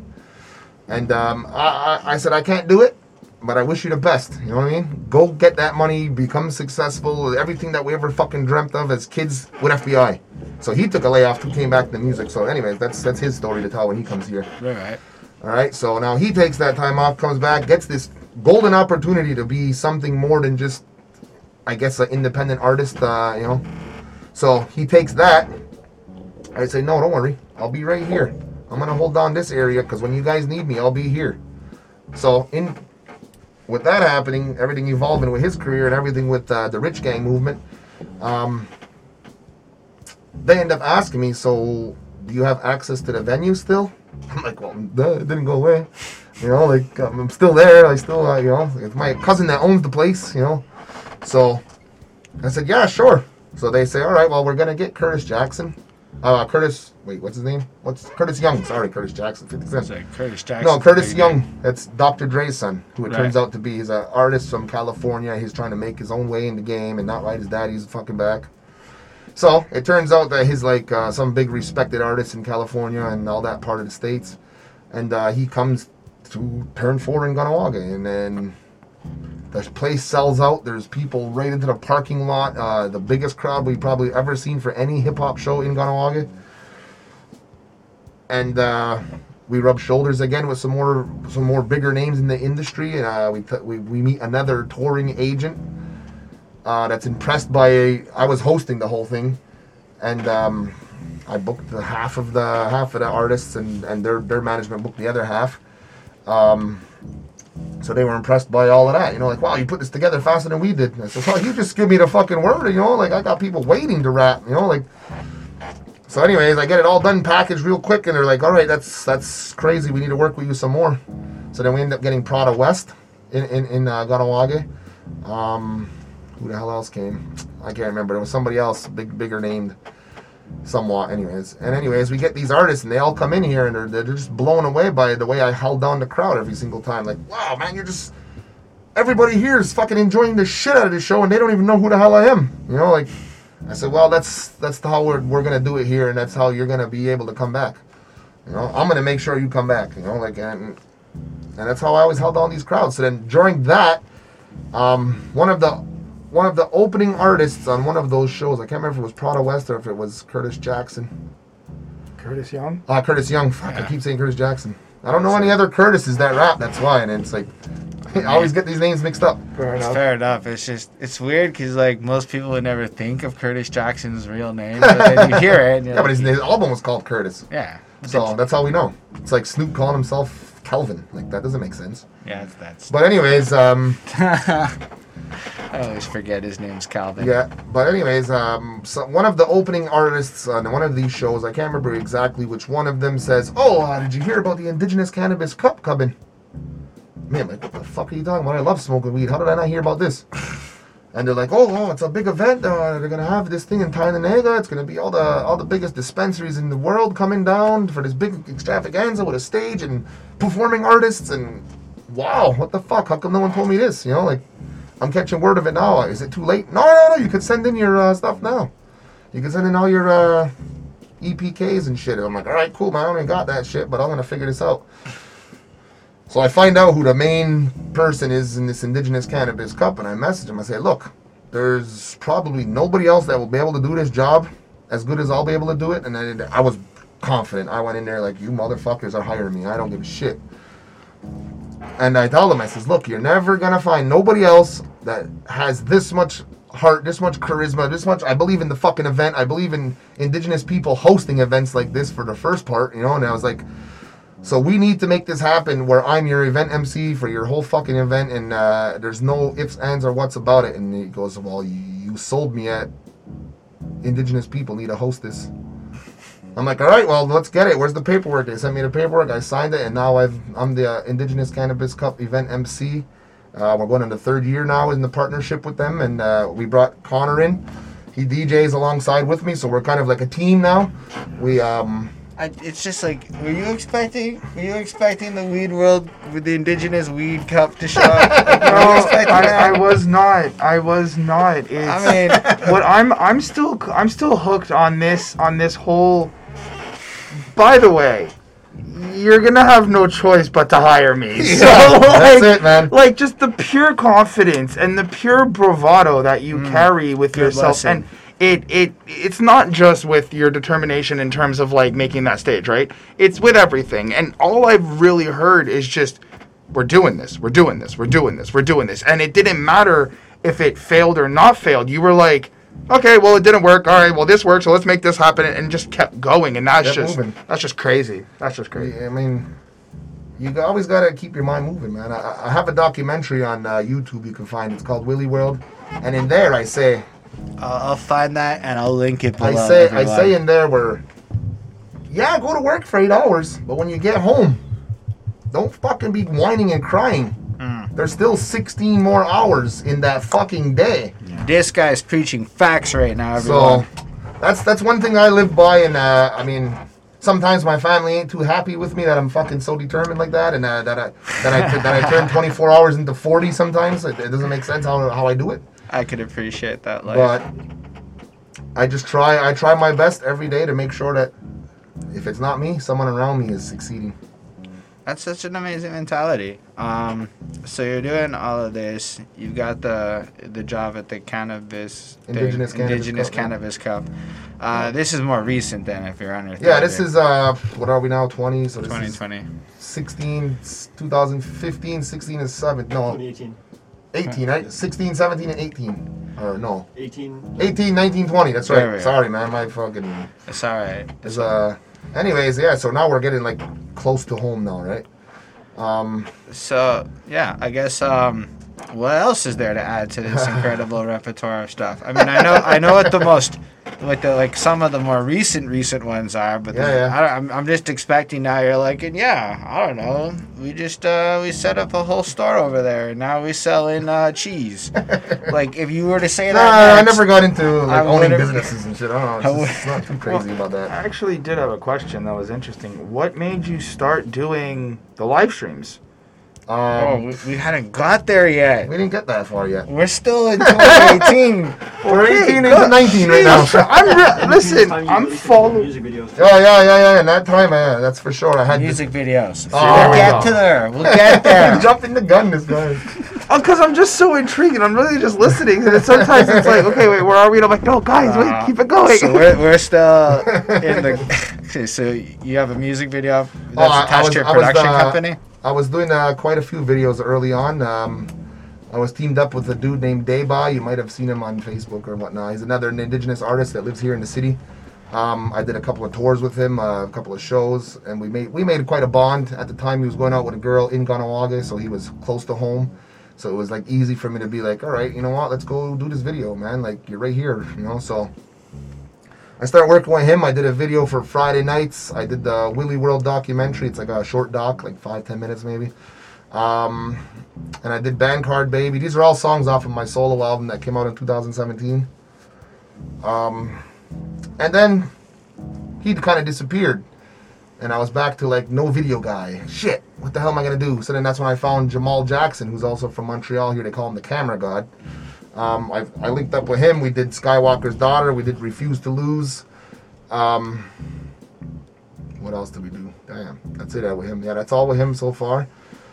And then I met up with, like I said, at the same time, Connor over here was evolving as an artist himself, as a, I don't know, just as a crazy person as me. Just want to get shit done every day and no sleep and just fucking go nuts. So he's evolved into a crazy person, following my trails and understanding that like this is the way it's gotta be. If you're gonna succeed in this fucking shit, you gotta be a fucking crazy person and just like go and never look back until everything's done, you know. And it's never done because there's more to go. So now he's understanding all of this, and he starts picking up the camera and he starts doing all of the video work. So I'm like, all right, this is excellent. One guy got away, now we got another one right in his place, and in my opinion, shows up way better. You know, his quality of work is stronger. And so now we're doing the Indigenous Cannabis Cup. We're doing Welcome to Willy World tour. It wasn't a world tour. It was just Welcome to Willy's World. Right. So we're doing that, and during that time, one of our friends through another connection that I met during these tours was Q052, and his movement at the time. He has a whole following. So me and him cross paths, and we meet this lady. We're on tour in the east coast of Canada in like Gaspé or some shit like that, and we meet this lady that says she has a connection in France. So we're like, all right, what kind of a connection? Oh, well, we're going to go there, do some political shows. We have all these ideas of, doing like rally type concerts and shit. So we're like, sounds cool, man. Keep us in mind, you know, maybe we'll jump on that, you know? Right. So we finished the tour. I get back to Kahnawake. Q gets back to his house in Sherbrooke, and we get the same message at the same time from the same girl saying, we don't want anybody else. We want yous. We want yous to come on a tour in France. I'm like, what the fuck is going on here, man? Like, I'm touring in fucking Gaspé, and that led to France? How the fuck did this happen, you know? So now we're preparing for a tour to France. We go do 7 cities in France. That's crazy. Man, it was just bananas. So I invite the Beat Vandals, obviously, because I want to bring the boys that I fucking started music with, you know, and I bring Connor to do video work and DJ, and I didn't bring, Q052 brought himself and his DJ, Mr. Nocturne, And we fucking go tour France, and it was like a backpack mission. Throw everything you own in your backpack and fucking go. It was fantastic, man, like, to say the least. That was my first European tour, like, after doing millions of fucking shows in North America and, you know, opening for every which artist there is possible. None of them ever led to fucking France, you know what I mean? So, you know, sometimes just taking the offer that's probably not the best offer could lead you to stuff like that. And, you know, like, during the time I was in the East Coast tour with Q052, I could have been over here doing work with those Rich Gang guys that I was talking about earlier, doing other events, but I says, nah, man, I'm going to take this tour and I'm going to see what the fuck happened, you know, because I never went on tour as a solo artist. I want to see what that was like, you know what I mean? Like, I'm going to go, fuck, so I went, and it led to fucking France. You know, so I was like, if I would have stayed here doing the saucy drip, whatever the hell they called it, I don't know if that would have worked, man, because I think saucy dripping's done now, right? I don't know. No. There's still saucy dripping? Yes. Oh, I don't know. Yes. Is that like a specific? I don't know. I mean, I could kind of infer what it Gucci meant. Mane still, like, Gucci Mane still uses, like, Lost in the Sauce and all that to hype up that. All right. And, I mean, drip is just, look at my drip. So until they get a better... I thought that was bling. I mean, this is pretty blingy from the high-tech world. The ice is on point. Oh, I don't know. But anyways, you know what I mean? So, like, I could have stayed here and did an event called the Saucy Drip or something like that. Right, but, right. I was like, no, you know what? I'm going to go do this independent tour. We're just going off our own dollar. You know, we're going to make some money at each event, but, you know, most of it's from our merch and shit. But it was also like, I want to get away from here for a little while. Yep. I want to just go somewhere that I've never been. I've never been to the East Coast, so that was my first trip out there, like, in that sense of the East Coast. But, and then, like I said, it led to France. We went to France. We did that. We got back. That was October 2019. Nice. Okay. And That's pretty recent. not much longer, we're stuck here doing this fucking quarantine shit. Yeah. So You know that's what I mean? So now I'm talking, in 2019, I did 139 events. that's Wild. insanity. You know what I mean? And most of them were in my hometown. So, you know, you can imagine how many hotels I slept in. How many floors I stayed on and how many couches and shit, you know? Yeah. That's fair.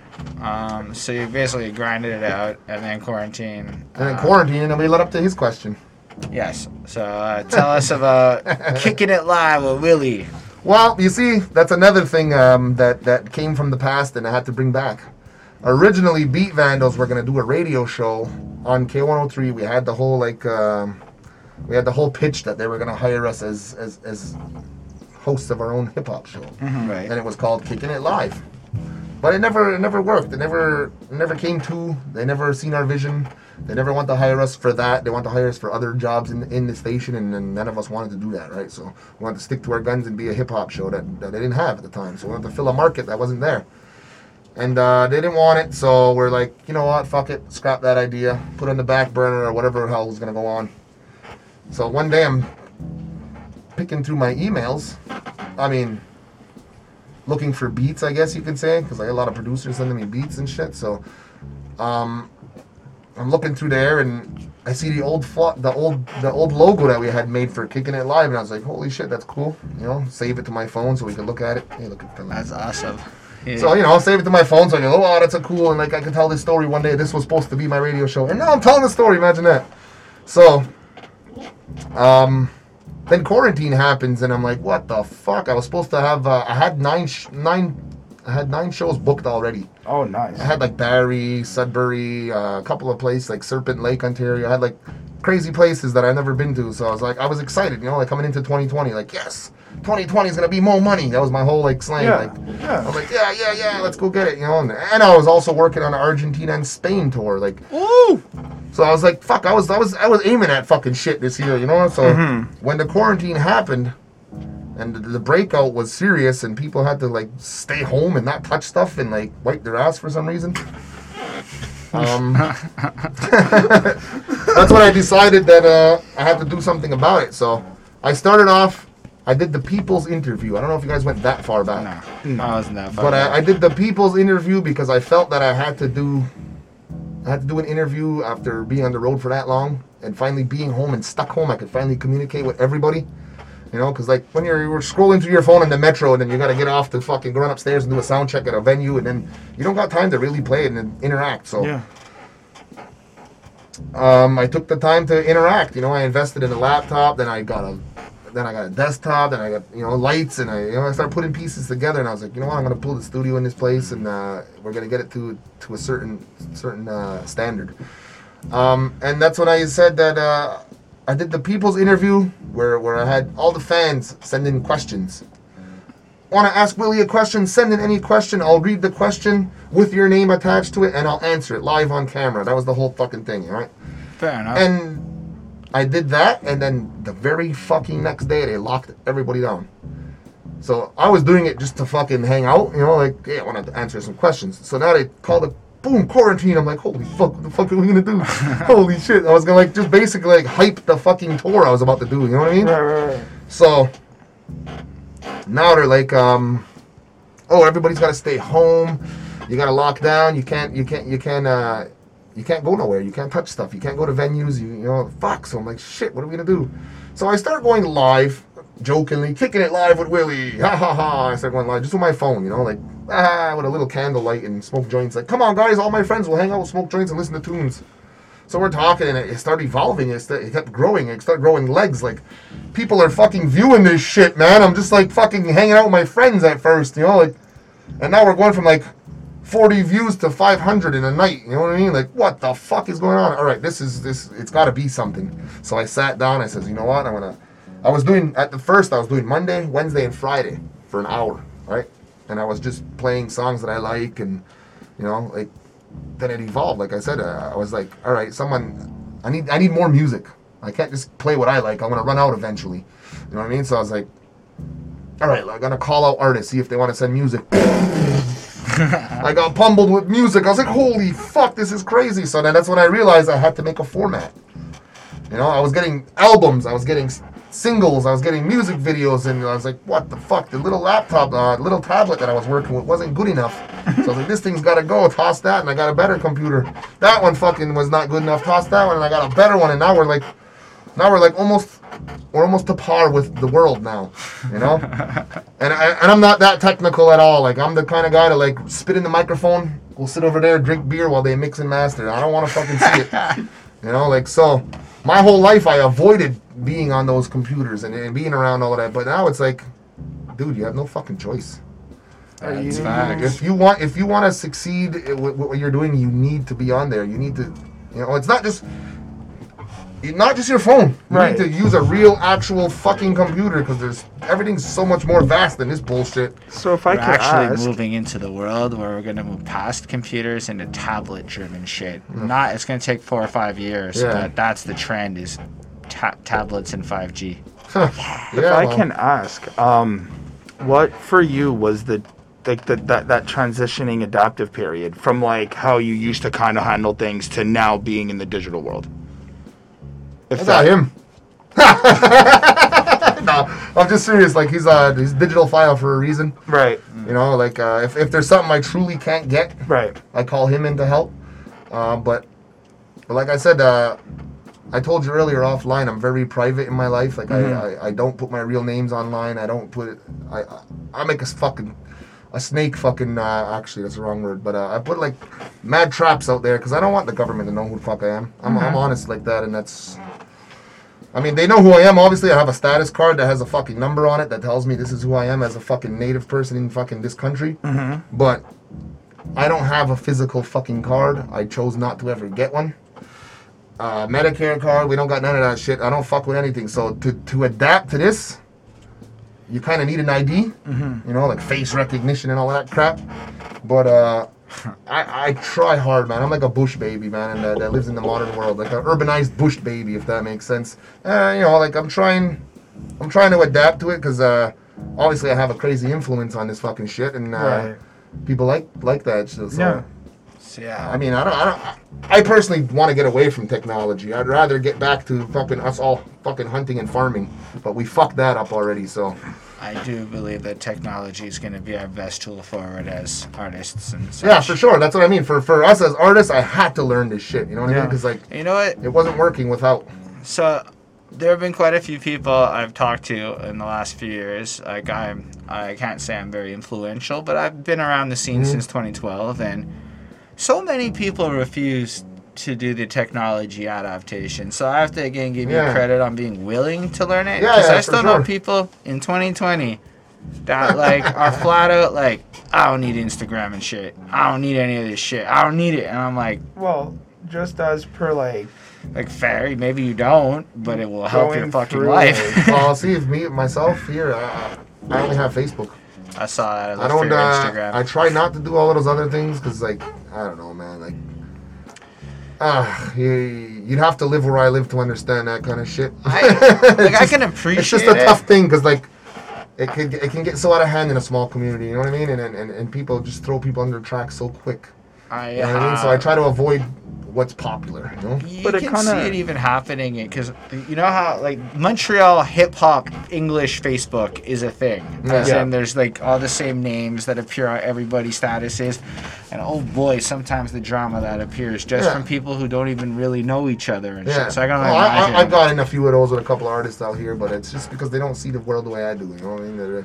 They're individually driven. And that's it. You know, and, I'm not down with that. So there's no way you're the star of my show when I'm at the show. It's funny you say that because it also that's what I was kind of picking up on a little bit. Like, you're not into Instagram, you're not into some of these applications, but it makes, like, to me, the way I kind of see you, it makes sense because you're like, you mentioned it earlier, I don't care if I make $1 million or not. No. I don't care if this is like I'm doing it for certain bigger purposes, right? Yeah. So when I kind of look at how you run your Facebook platform and I kind of look at like, and I just been hearing you speak about what you've been going through, it's like, wow, he's really dedicated to just the bigger picture of all of this music and really not for like the self gain. Well, I mean, at some point you wanna be able to pat your own back. Yeah. You know what I mean? But that's what albums are for. That's what, you know, opening for fucking your favorite rappers are for. You know, like that's your path. It's like, yeah. But when it's time to really put the music out there with a message, that's not for me. That's for you guys. Yeah. You know, that's not at all for me. Yeah. I'm doing this so everybody else can understand that the world needs to change one fucking step at a time. Yeah. We can't rush it. And you can't change it now. Yeah. But 1 foot forward each fucking day, well, hey, that could change a lot. Definitely. All I know is I have spent the last couple of months of Fridays peeking in on Kicking It Live with Willie. Because, like, the thing is that shit comes in. Last week he had this indigenous dude come through and do some fucking native music. Yeah. I don't know how else to put it. It was traditional. Fire. It was fucking fire. But, like, it's just in general, like, I kind of responded to his artist send your music thing, and I'm like, yo, Chris, send your music in. And so we did that. That's how I ended up watching the show for the first time. And he played it. Because you know how many times you send it into shit, and then it's, pay me. Hey, I'm the same way, man. I know. I've sent my songs to a bazillion people, and you only get 20 that actually listen to it. And I just thought that was really, because in the same night I had sent it to somebody else who is doing quite well on the online game right now. Okay. Completely after you look at it, it's like the monetization angle appears right after, and that's something I really respected about what your show is personally. Like, here's the thing, I sincerely watch this shit on Friday nights. I'm not just like touting your horn. If you guys ask Bonnie or whatever, like, it's there. You can check the videos. I'm in the comments. Why? Because it's fucking like, it's such an interesting gateway to a lot of local shit that you like the CB Mac dude that is just fucking fire. Crazy Ace, like I know who OTR is, but I never would have listened to Crazy Ace if I hadn't. And it was good in the beginning when I first started doing the first few episodes. Crazy Ace was doing a daily freestyle, so he was on like day 20 something while I was on like week 4. You know what I mean? So I was playing him every other week, and it was like it was helping him a lot, a ton. All kinds of people that, like you said I wouldn't listen to him normally, and he was messaging me saying, man, thanks for that, man. You got a whole bunch of people looking at me from your side of the island. Nah, for real, like, just, I think this is the 8th interview we've done now, or 7th, with, like, people close enough to Montreal, call it that. And it's the first time we got likes on our Facebook page. Like, I'd say, not that our Facebook page is popping by any means, but it got like about 15 likes in the last 2 days because Willie posted about us. And I just wanted to say thank you for that, just because That's some real shit. I've had other people where we put the interview out and they didn't even share it or whatever after. Yeah, It's those are the people I try to avoid.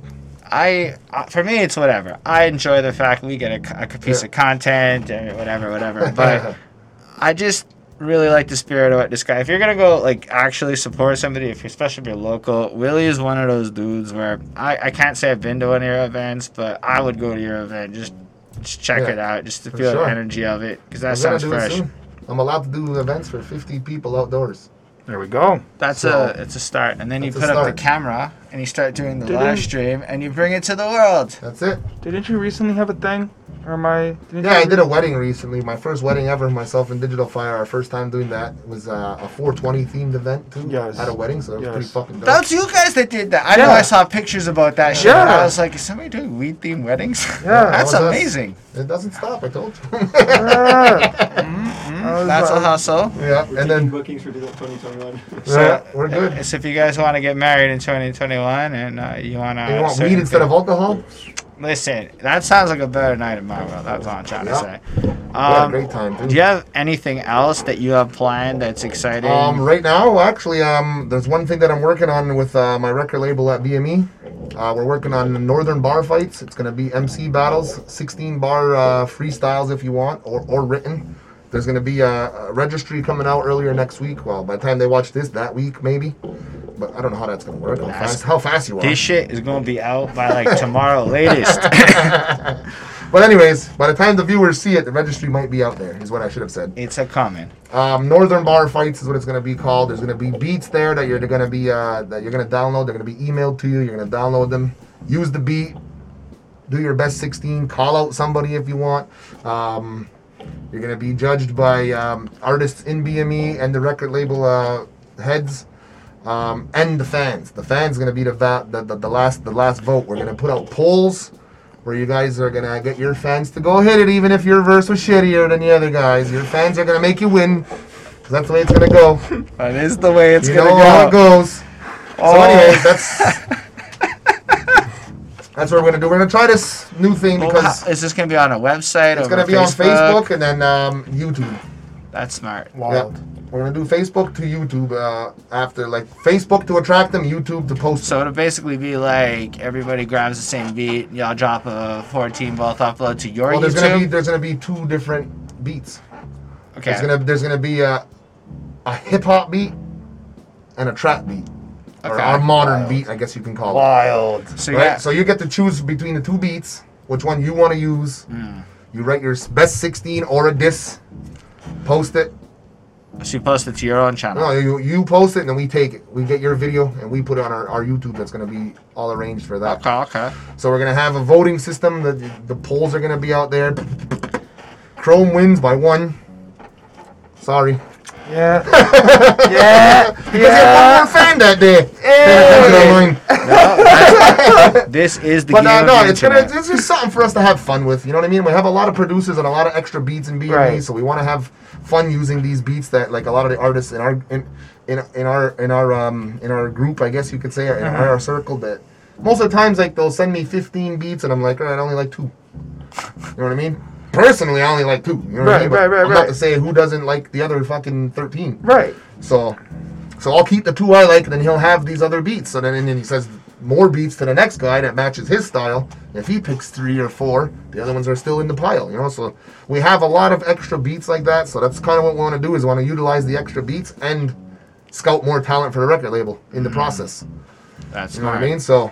And, I mean, it could boost someone's career. Who the fuck knows, you know? Yeah, for sure. I like it. You guys should have a cup. Like, get a trophy. Well, yeah, that's what I mean. I don't know if it's going to be a tournament style. I mean, that's more of a tournament with a cup, a single award. So you know what you need? There's more than one award. Because you beat him, he beats that guy. One of those wrestling WWE belts, and then you have a champion. There you go. And anytime the champion can I think what would be even better is if you take your shirt off and spray paint it right on you. You are the champ!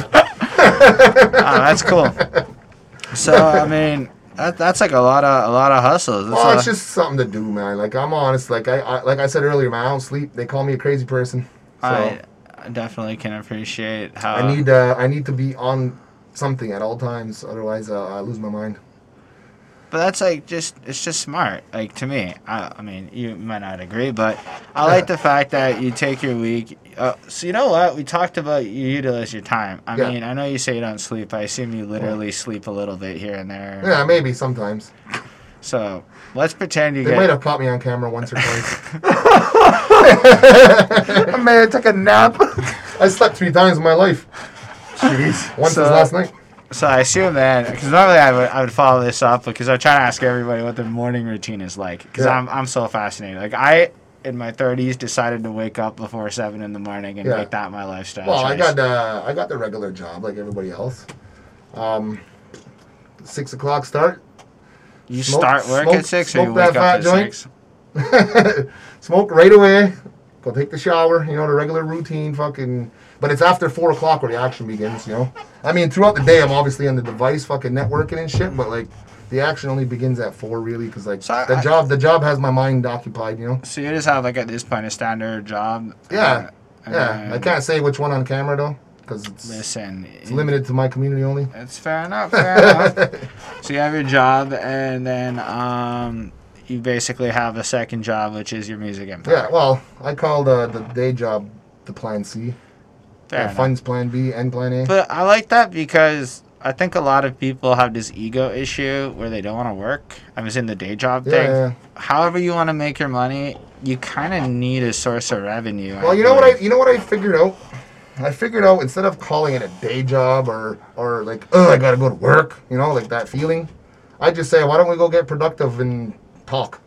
Fair enough. You know what I mean? I work this close to 2 other guys, you know, all day long. Yeah. I said, so let's just hang out and be productive. You know what I mean? So, I don't know. I just don't, you know what I mean? Like, I don't know. It's like that whip feeling. I don't like that shit, you know? It's like, the mindset that you're changing. You're trying to keep yourself in a positive way of just yo, we're chilling, we're hanging out, we're getting paid, we're doing our thing. Fuck. Yeah. And we're getting paid for it, so whatever. Yeah, I feel that. That's the way I like to see it. You know what I mean? Like it's like I said, it's always ways. Like you said, it's always ways of keeping the positivity, the mind at ease. I don't know. It's call me a funky Buddha. I respect it because I feel like there's a lot of people who are addicted to this struggling artist mentality, but this unnecessary level of struggling that's highly avoidable by like I don't know a job or productive periods of times, however you want to frame it. Yeah. And I just respect that like in the middle of that, your ethic is in place. Like you have a clear sense of priorities in your life. Like this is what I got to do. And then I switch into this hat. And then I switch into that hat. Yeah. And when you look at time management in a corporate sense, if you were to go pay somebody thousands of dollars to go to a seminar, they would just teach you what Willie's teaching you on this podcast, no lies. In an hour. This is just straight up what it is. I don't know. Fuck, it's just... I don't know, living off experience, I guess. I don't know, man. I think it's so interesting. I don't think there's any other way. And I think the fact that you learn from the lessons and you kept looking for new things is so key. Like they say you have to reinvent yourself on YouTube if you're not, like shit's working. So as an example, all we did was album reviews for the longest time. It was fun.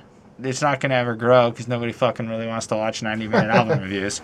Well, okay. I mean... But the interviews... When you put Organized Confusion, I'll watch. Yeah, but the problem is that you'll have like 5 albums that you'll watch, and all of you have like 5 albums where you'll do that for, and I'll never be able to really. My format is not gonna really go ahead. But this interview thing, basically the same shit. Us at the table talking, pivoted, and I guarantee you this video will do better than say the last 10 album reviews. Maybe, who knows. I mean, at least in terms of hopefully it people boosts watching the other ones if that's the case. It's a different thing. I hope it gets the other interviews more clicks and other people take interest. And then, like, for me, like, it's a pivot, right? So now we're going to do interviews. Why? Because we can learn the city. You guys can see what's going on in Montreal. Everybody can learn. Well, for me, it's a learning experience. Learning's great. I get to sit here and talk to people who, in a sense, are my peers and hear about how they win. Yeah. And also each interview you get better. Exactly. Yeah. And it's just fun, for me at least. Yeah. But it's just the idea of pivoting and moving into new stuff. Like, you have to recognize sometimes when you got to change. Yeah, and got to go on in a different direction. I don't know. I feel like we're at that point where it's starting to feel like we should wrap it up a little bit. I'm cool with that, man. 2020. We are at an hour and 40, so you are very close to the record length. It's like Well, gonna then be. wait. It's gonna be 5 more minutes, 6 more minutes, or something. I can't say. If we go another 10 minutes, we will beat the record of the official longest on this one. Chris, ask some questions here. So I am running out of speed. I actually have like a few Alright. questions and stuff. First off, what for you yourself growing up? What was it that got you into music? That's a great Like question. just you yourself, like Necessity. I okay, had to do it. okay, I was a high-profile athlete at one point in my life. okay. I what took kind of athletics? I played football, hockey, and baseball, all at a pretty high pedigree. And I took a knee-to-knee hit and tore all the ligaments in my leg. Oh shit. And I was never able to run or skate properly again the way I wanted to and the way I was pursuing at that point, you know. Mm-hmm. I had a lot of colleges in Canada asking me to go play hockey and sports for their schools, and it was unfortunate that had to happen. Opportunity fucking was gone. There was no more knocks at the door. There was no more phone calls. I was stuck on a couch with my leg in the air for 6 months. Shit. Had to rehabilitate my leg back to the point where I can walk and jog and talk and be normal again. Mm-hmm. So this quarantine ain't shit. I've already done it. Fair enough. But yeah, it was like I said, I was 17 years old with a lot of dreams and hopes for the future. And there was always one thing I was good at, was talking and writing. So what makes more sense to become an MC? I mean, I right. talk and write. Right. So, who outside of Onyx, who would be your favorite like MCs? That's another question. Oh, man, that's- the more like standard vein of interview standard. questions. Well, it stems. I mean, I was a young kid at a really great time in hip hop, from the mid '80s to the early '90s. It was probably the strongest point of hip hop ever. Was as far as lyricism and content wise, like full on production was probably the best during those times. I'll give you that. So, it started for me with LL Cool J, Master Ace, Cool G Rap, Big Daddy Kane. Okay. You know, KRS One, the obvious, you know, the stars of that era.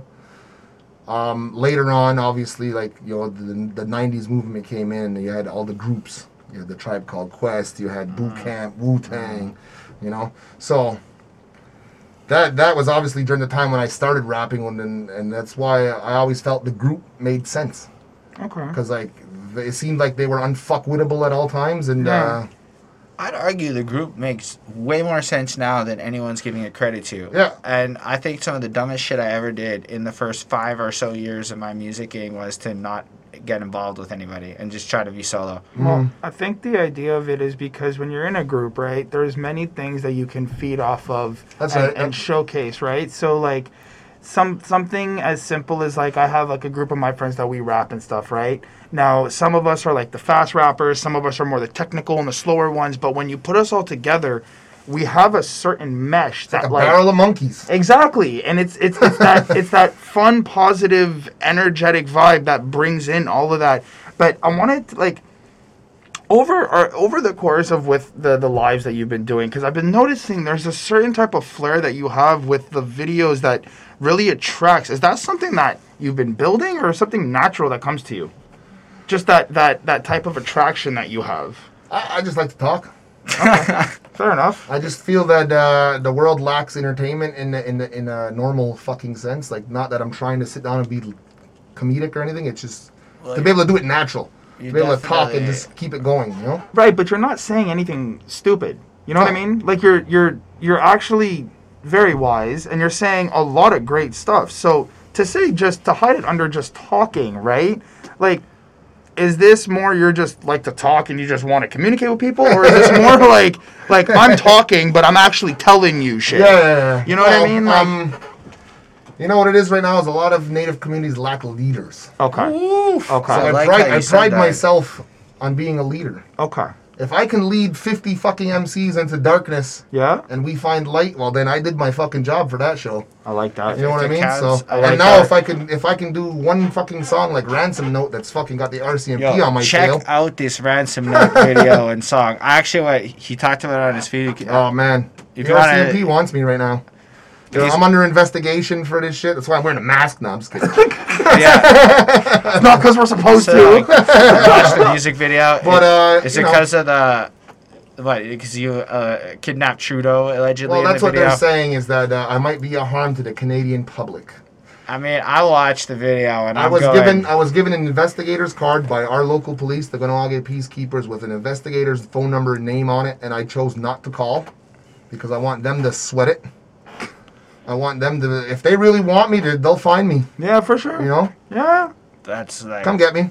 it's crazy. I don't leave the territory very often. Right now, they have a good chance. I don't think they're. By the time they see this, but I guess you it's know, a it'll be good. I stuff guess like it's that. a good thing it's not a live video tonight after all. But it's stuff like that though, like a simple video or song where Yeah. you can relay a message yeah. and get 20,000 people to fucking view Yeah. it. You know, like we intended on getting the government's attention. That was our intention completely Yeah. from day one when we filmed the music video. Yeah. But when we recorded the song, it was just, let's hang out, let's do something that you do. Because Q052 does political driven music. That's his Right. whole motive, you know, like, so I'm like, all right, let's do something that you do, but on my record. Right. You know what I mean? And it turned into this fucking crazy, It's a good tune. I don't know, it led to a lot of craziness though, for sure. I definitely appreciate that. You said but- you had 2 kids. Yeah. First one is, you still see the first one? Yeah. Yeah. And everything's all okay? Yeah, everything's good, man. I got my 2 boys there. We're good with that, man. The home front's safe, Nice. for sure. You definitely have a charisma to you on camera, and I say it because, like, I mean, we've almost gone, we're an hour 46 minutes or some shit like that right now. And this is fluid. Now, it took us like 2 years Yeah. of doing this fucking shit on YouTube before I could 3. say, no, I mean, before we got fluid. Oh, we okay, yeah, definitely- fair. You definitely got better quicker than 3 years. But, like, it took time to develop the ability to, like, maintain this conversation without the constant Yeah. and all that shit. Because you don't have that. You've got that finesse to it. So, Well, I'd he say did radio. there's more to it than just talking. Like, you have presence. I can see, like, you're not stuttering. None of it. It's really cool. Just to, like, touch on what Chris was asking before, like, you've got, like, your 20,000 hours of effort. Not just 10, like, 20,000 hours of effort into this shit. Well, like I said, I did morning show hosting. I've done other radio shows in the past. I had my own show on Ganasadage's radio station. So I mean, conducting interviews was always something that we did on the air with a lot of big people, like head of Native Affairs and shit like that. You know, so you really gotta know what you're saying. You gotta like study your I like to say opponent when you do an interview. Yep. That's your opponent. You're gonna bounce back and forth until you shut the camera off. Yep. But especially when you have political people, right? Because it's really your opponent because they Yeah. don't fucking want to see your face. And then if Yeah. you start asking those hard questions and you make them stutter and you make them wait, for, you know you done your job. Yeah. You know, I've always felt that way, especially when I was interviewing people. Like I have to make them fucking shut up. If I can make them shut up on the air, I win. I feel like that's the complete opposite of what I'm trying to do here. Well, with no, you it's, today. I'm talking about political people. Right. I'm talking, you know, like these people that are supposed to be fucking leaders of our communities and people that are helping Indigenous affairs become. No, that's fair. So I'm like, no, you know what? No. I'll ask the hard question, and I'm gonna make sure you just don't have the answer.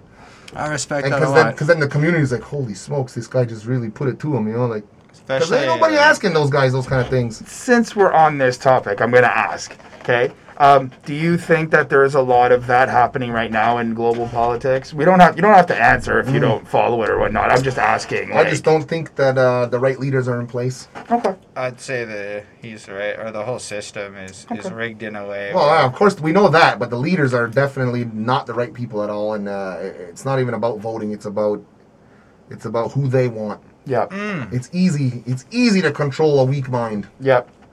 I probably, when you said that just now, it made me think what you're saying about leaders, where I don't think that issue of a lack of leadership is limited to just any one community. No. Something I've noticed is when I was young, there were people in their 30s that were like role models.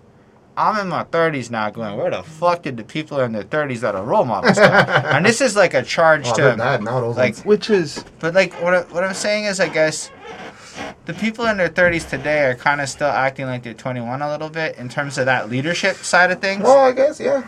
And it's kind of an interesting thing because it really does put the mantle on people like you and anyone else willing to do it. And it to me, it kind of gives you a a higher status in my perception of things, because you're taking the necessary hard route that so many people under your age group are just not doing. Now, whoever's watching this, I'm not necessarily talking about you, so don't take it personal, but there's a vast number of people, I'd say, within that 30 to 40 range that just don't want to be leaders and don't want to risk anything to fight for anything. I think something in the water that definitely softened people. You know? I mean, when I was 10 years old, forced to stand face to face with armed Canadian soldiers and having police turn their backs while civilians throw rocks at me and my mother on a boat and shit, you know, like, you see things a lot differently, and you learn that people aren't as tough as they think they are. You know, you get put in a corner with somebody, and then they think they're big bad and they're gonna push you around and all that, and you find out that they don't have that in them. That's not in their soul. It's not in, you know, like, and it's easy to find that out, especially when you've been put in positions where you were forced against the wall with rocks being thrown at you. You know, like, nah, fuck that, man. There's no way you're pushing this shit around. You know, like, and now we have to teach people that being tougher and more lenient. I mean, and less lenient towards what laws are being put in place and all of that. We can't stand up to that. I mean, we can't stand down to that. We got to stand up to those things. And too many people are, oh well, it's over with. It's a lot. I passed it. Oh well. I mean, in like the hip hop community, right? It kind of seems like, after this conversation, you're an OG to me. Like, you're one of the... No, but I'm not saying, like, OG in terms of, like, original gang. You know what I mean? Like, you're 40 and you're still rapping. Yeah, but it's not just that. It's, like, it's the idea, because on a lot of podcasts I listen to and a lot of friends that I speak to, they're like, I have my OGs that I go for information. Yeah. You know, how to move, how to act on certain streets, how to do certain things. Okay. Yeah. And I feel like as that leader role, I'm taking the big words and making it for the little youngin' kids, for the 26ers who are watching the video. It's kind of like you are the OG that us, call it millennials or whatever, are looking for in terms of hip hop. Well, I hope so, because As much as I'm seeing it, and like from what I'm seeing, because not only that, but something I want to also say is you're very inspiring. The fact I've never had anybody play my music like that. And the fact that I came into the thing and you were playing it and it was just on my phone, like, you could ask my best friend. I looked like a giddy little girl. Like, I was just all like, oh my and God. that's not even national radio And yet. it's not even national, but it's the idea of, like, that inspiration and that like, that just bump of energy that you give out like that is just so great. And that's the type of OG-ness that I think we need back in this culture. I always felt that there should be more people like that. And when I was coming up, I felt that the guys that I was looking up to at the time were those guys. Mm-hmm. But then as I got older, they weren't those guys. Mm-hmm. And it sucked because I had no one to turn. Like I said, when we spoke earlier about the evolution, right? And at a certain point, I had no one to turn to because everybody was fucking gone. Yeah. All the older guys that got me involved with it split. Mm-hmm. So now I was like, what the fuck, you know? So that's the lesson I learned from that one, is that I can't be that way for these younger guys coming up. Mm-hmm. I got to be there for them. Even if I can't be actively there with them at the scene or at the venues, I got to still be there supportive as fuck, telling them that they're going to get this shit done. Mm-hmm. You're going to succeed tonight. You're going to make money. You're going to shake those asses if you're a DJ. You're going to fucking make them say, oh yeah, if you're a rapper. You know, you're going to, you know, like... But being on it's like a fucking coach, you know? What's just really incredible about that is everything Willie's saying here, on the real, y'all could go do. I mean, it might take you 20, 25 years to accomplish the same tier of accolades, but I ain't hear Willie come out here and be like, I rewrote the formula. He just did the things you're supposed to do, and all this time later, it worked. Yeah. That's dope. This is really just my last question, actually. Right. I have no more after that. Did we beat the record yet? Yeah, we definitely did. passed the record. Really world records. So, when you were alone, right? When everybody got married, had kids, right. What got you through that? Like, when you were completely... And I get it, you did explain to us, you know, you got drive, you eventually got your second kid, you figure out you had to, like, be there, but what did you do to really get yourself through that slump period and then, you know? I gave up booze. Shit, that's an answer? That's an answer? Okay, go on. How does that, how did that affect you? How does that... It was bad, man. Like I said, it was a tough time, man. Yeah. Everybody fucked off. You were all alone, you know, like... I got into booze fucking pretty heavy. Just know if you don't want to talk about it, you don't have to. I love my child, but his mom, Okay. it was during a rough time, like I said, a dark time. Yeah, I wasn't very stable. Okay. So I made a lot of unstable decisions that that forced me to fucking smarten up. Okay. You know? I respect So that. when the second child was born, which was 3 years after the other, they're only 3 years apart. Okay. The second child was born. That was it. Time to smarten the fuck up. You know, like Yep. you can't be this fucking dude. Like you get your son on weekends, but you're drunk 5 days a week. You know, like come on, man, you're better than this. You know, like had that second child, and I was like, boom, pushed all that shit away, and you know, like, and then we got focused again. And we put the mind back on the goal. You know. Yeah. And that was the turning point. The Beat Vandals inception, the fucking AK-47, all that shit. That was my new Rebirth. rebirth. Yeah. I was Willie Scandals now. I was no longer grim. Yeah. Times weren't dark. Yeah. I was getting killed. That's wild. You know? That's so wild. we switched to something fucking friendly. Yeah. You know? Willie Yeah. Scandals. Oh shit, that sounds cool. I want to I hug think him. it's hilarious that friendly in your world has scandals in it. Yeah, man. Because I mean, shit. I love it. Like I said, you gotta understand. Like it's the fucking.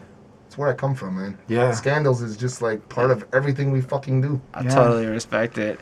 Hey, sneak around scandalous and shit. You know, we gotta fucking make sure. But it's, I don't know. I don't really. I like Willie. Just call me Willie. Scandals is just for them.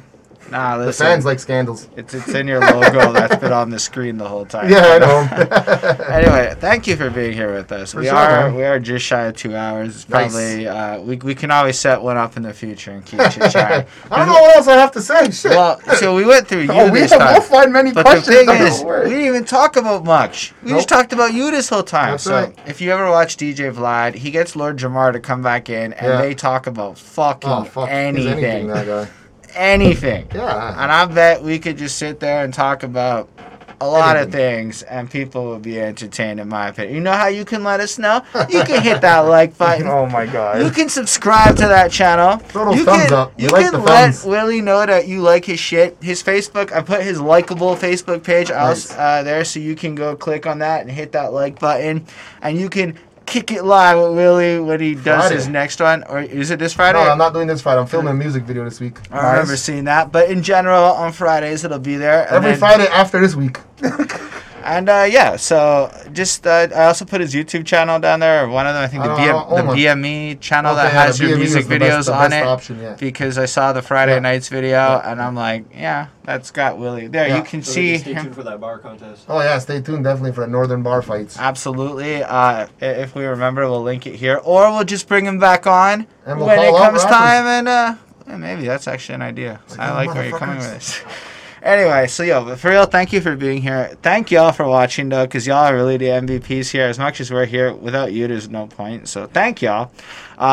Anyway, before we jump off, special thanks to the patrons: Ismail Gadansi, Chris Pratt, Jonathan Barnes, DJ Black Hurricane, Linda Williams, and Scribbler. They're dope. Support what we do, all that good shit. Typically, we do album reviews, so they tell us sometimes what albums to review, which has been a lot of their choices lately. But still, they're amazing people. You saw their names flash up. If you want to support us, you can check out that Patreon link below.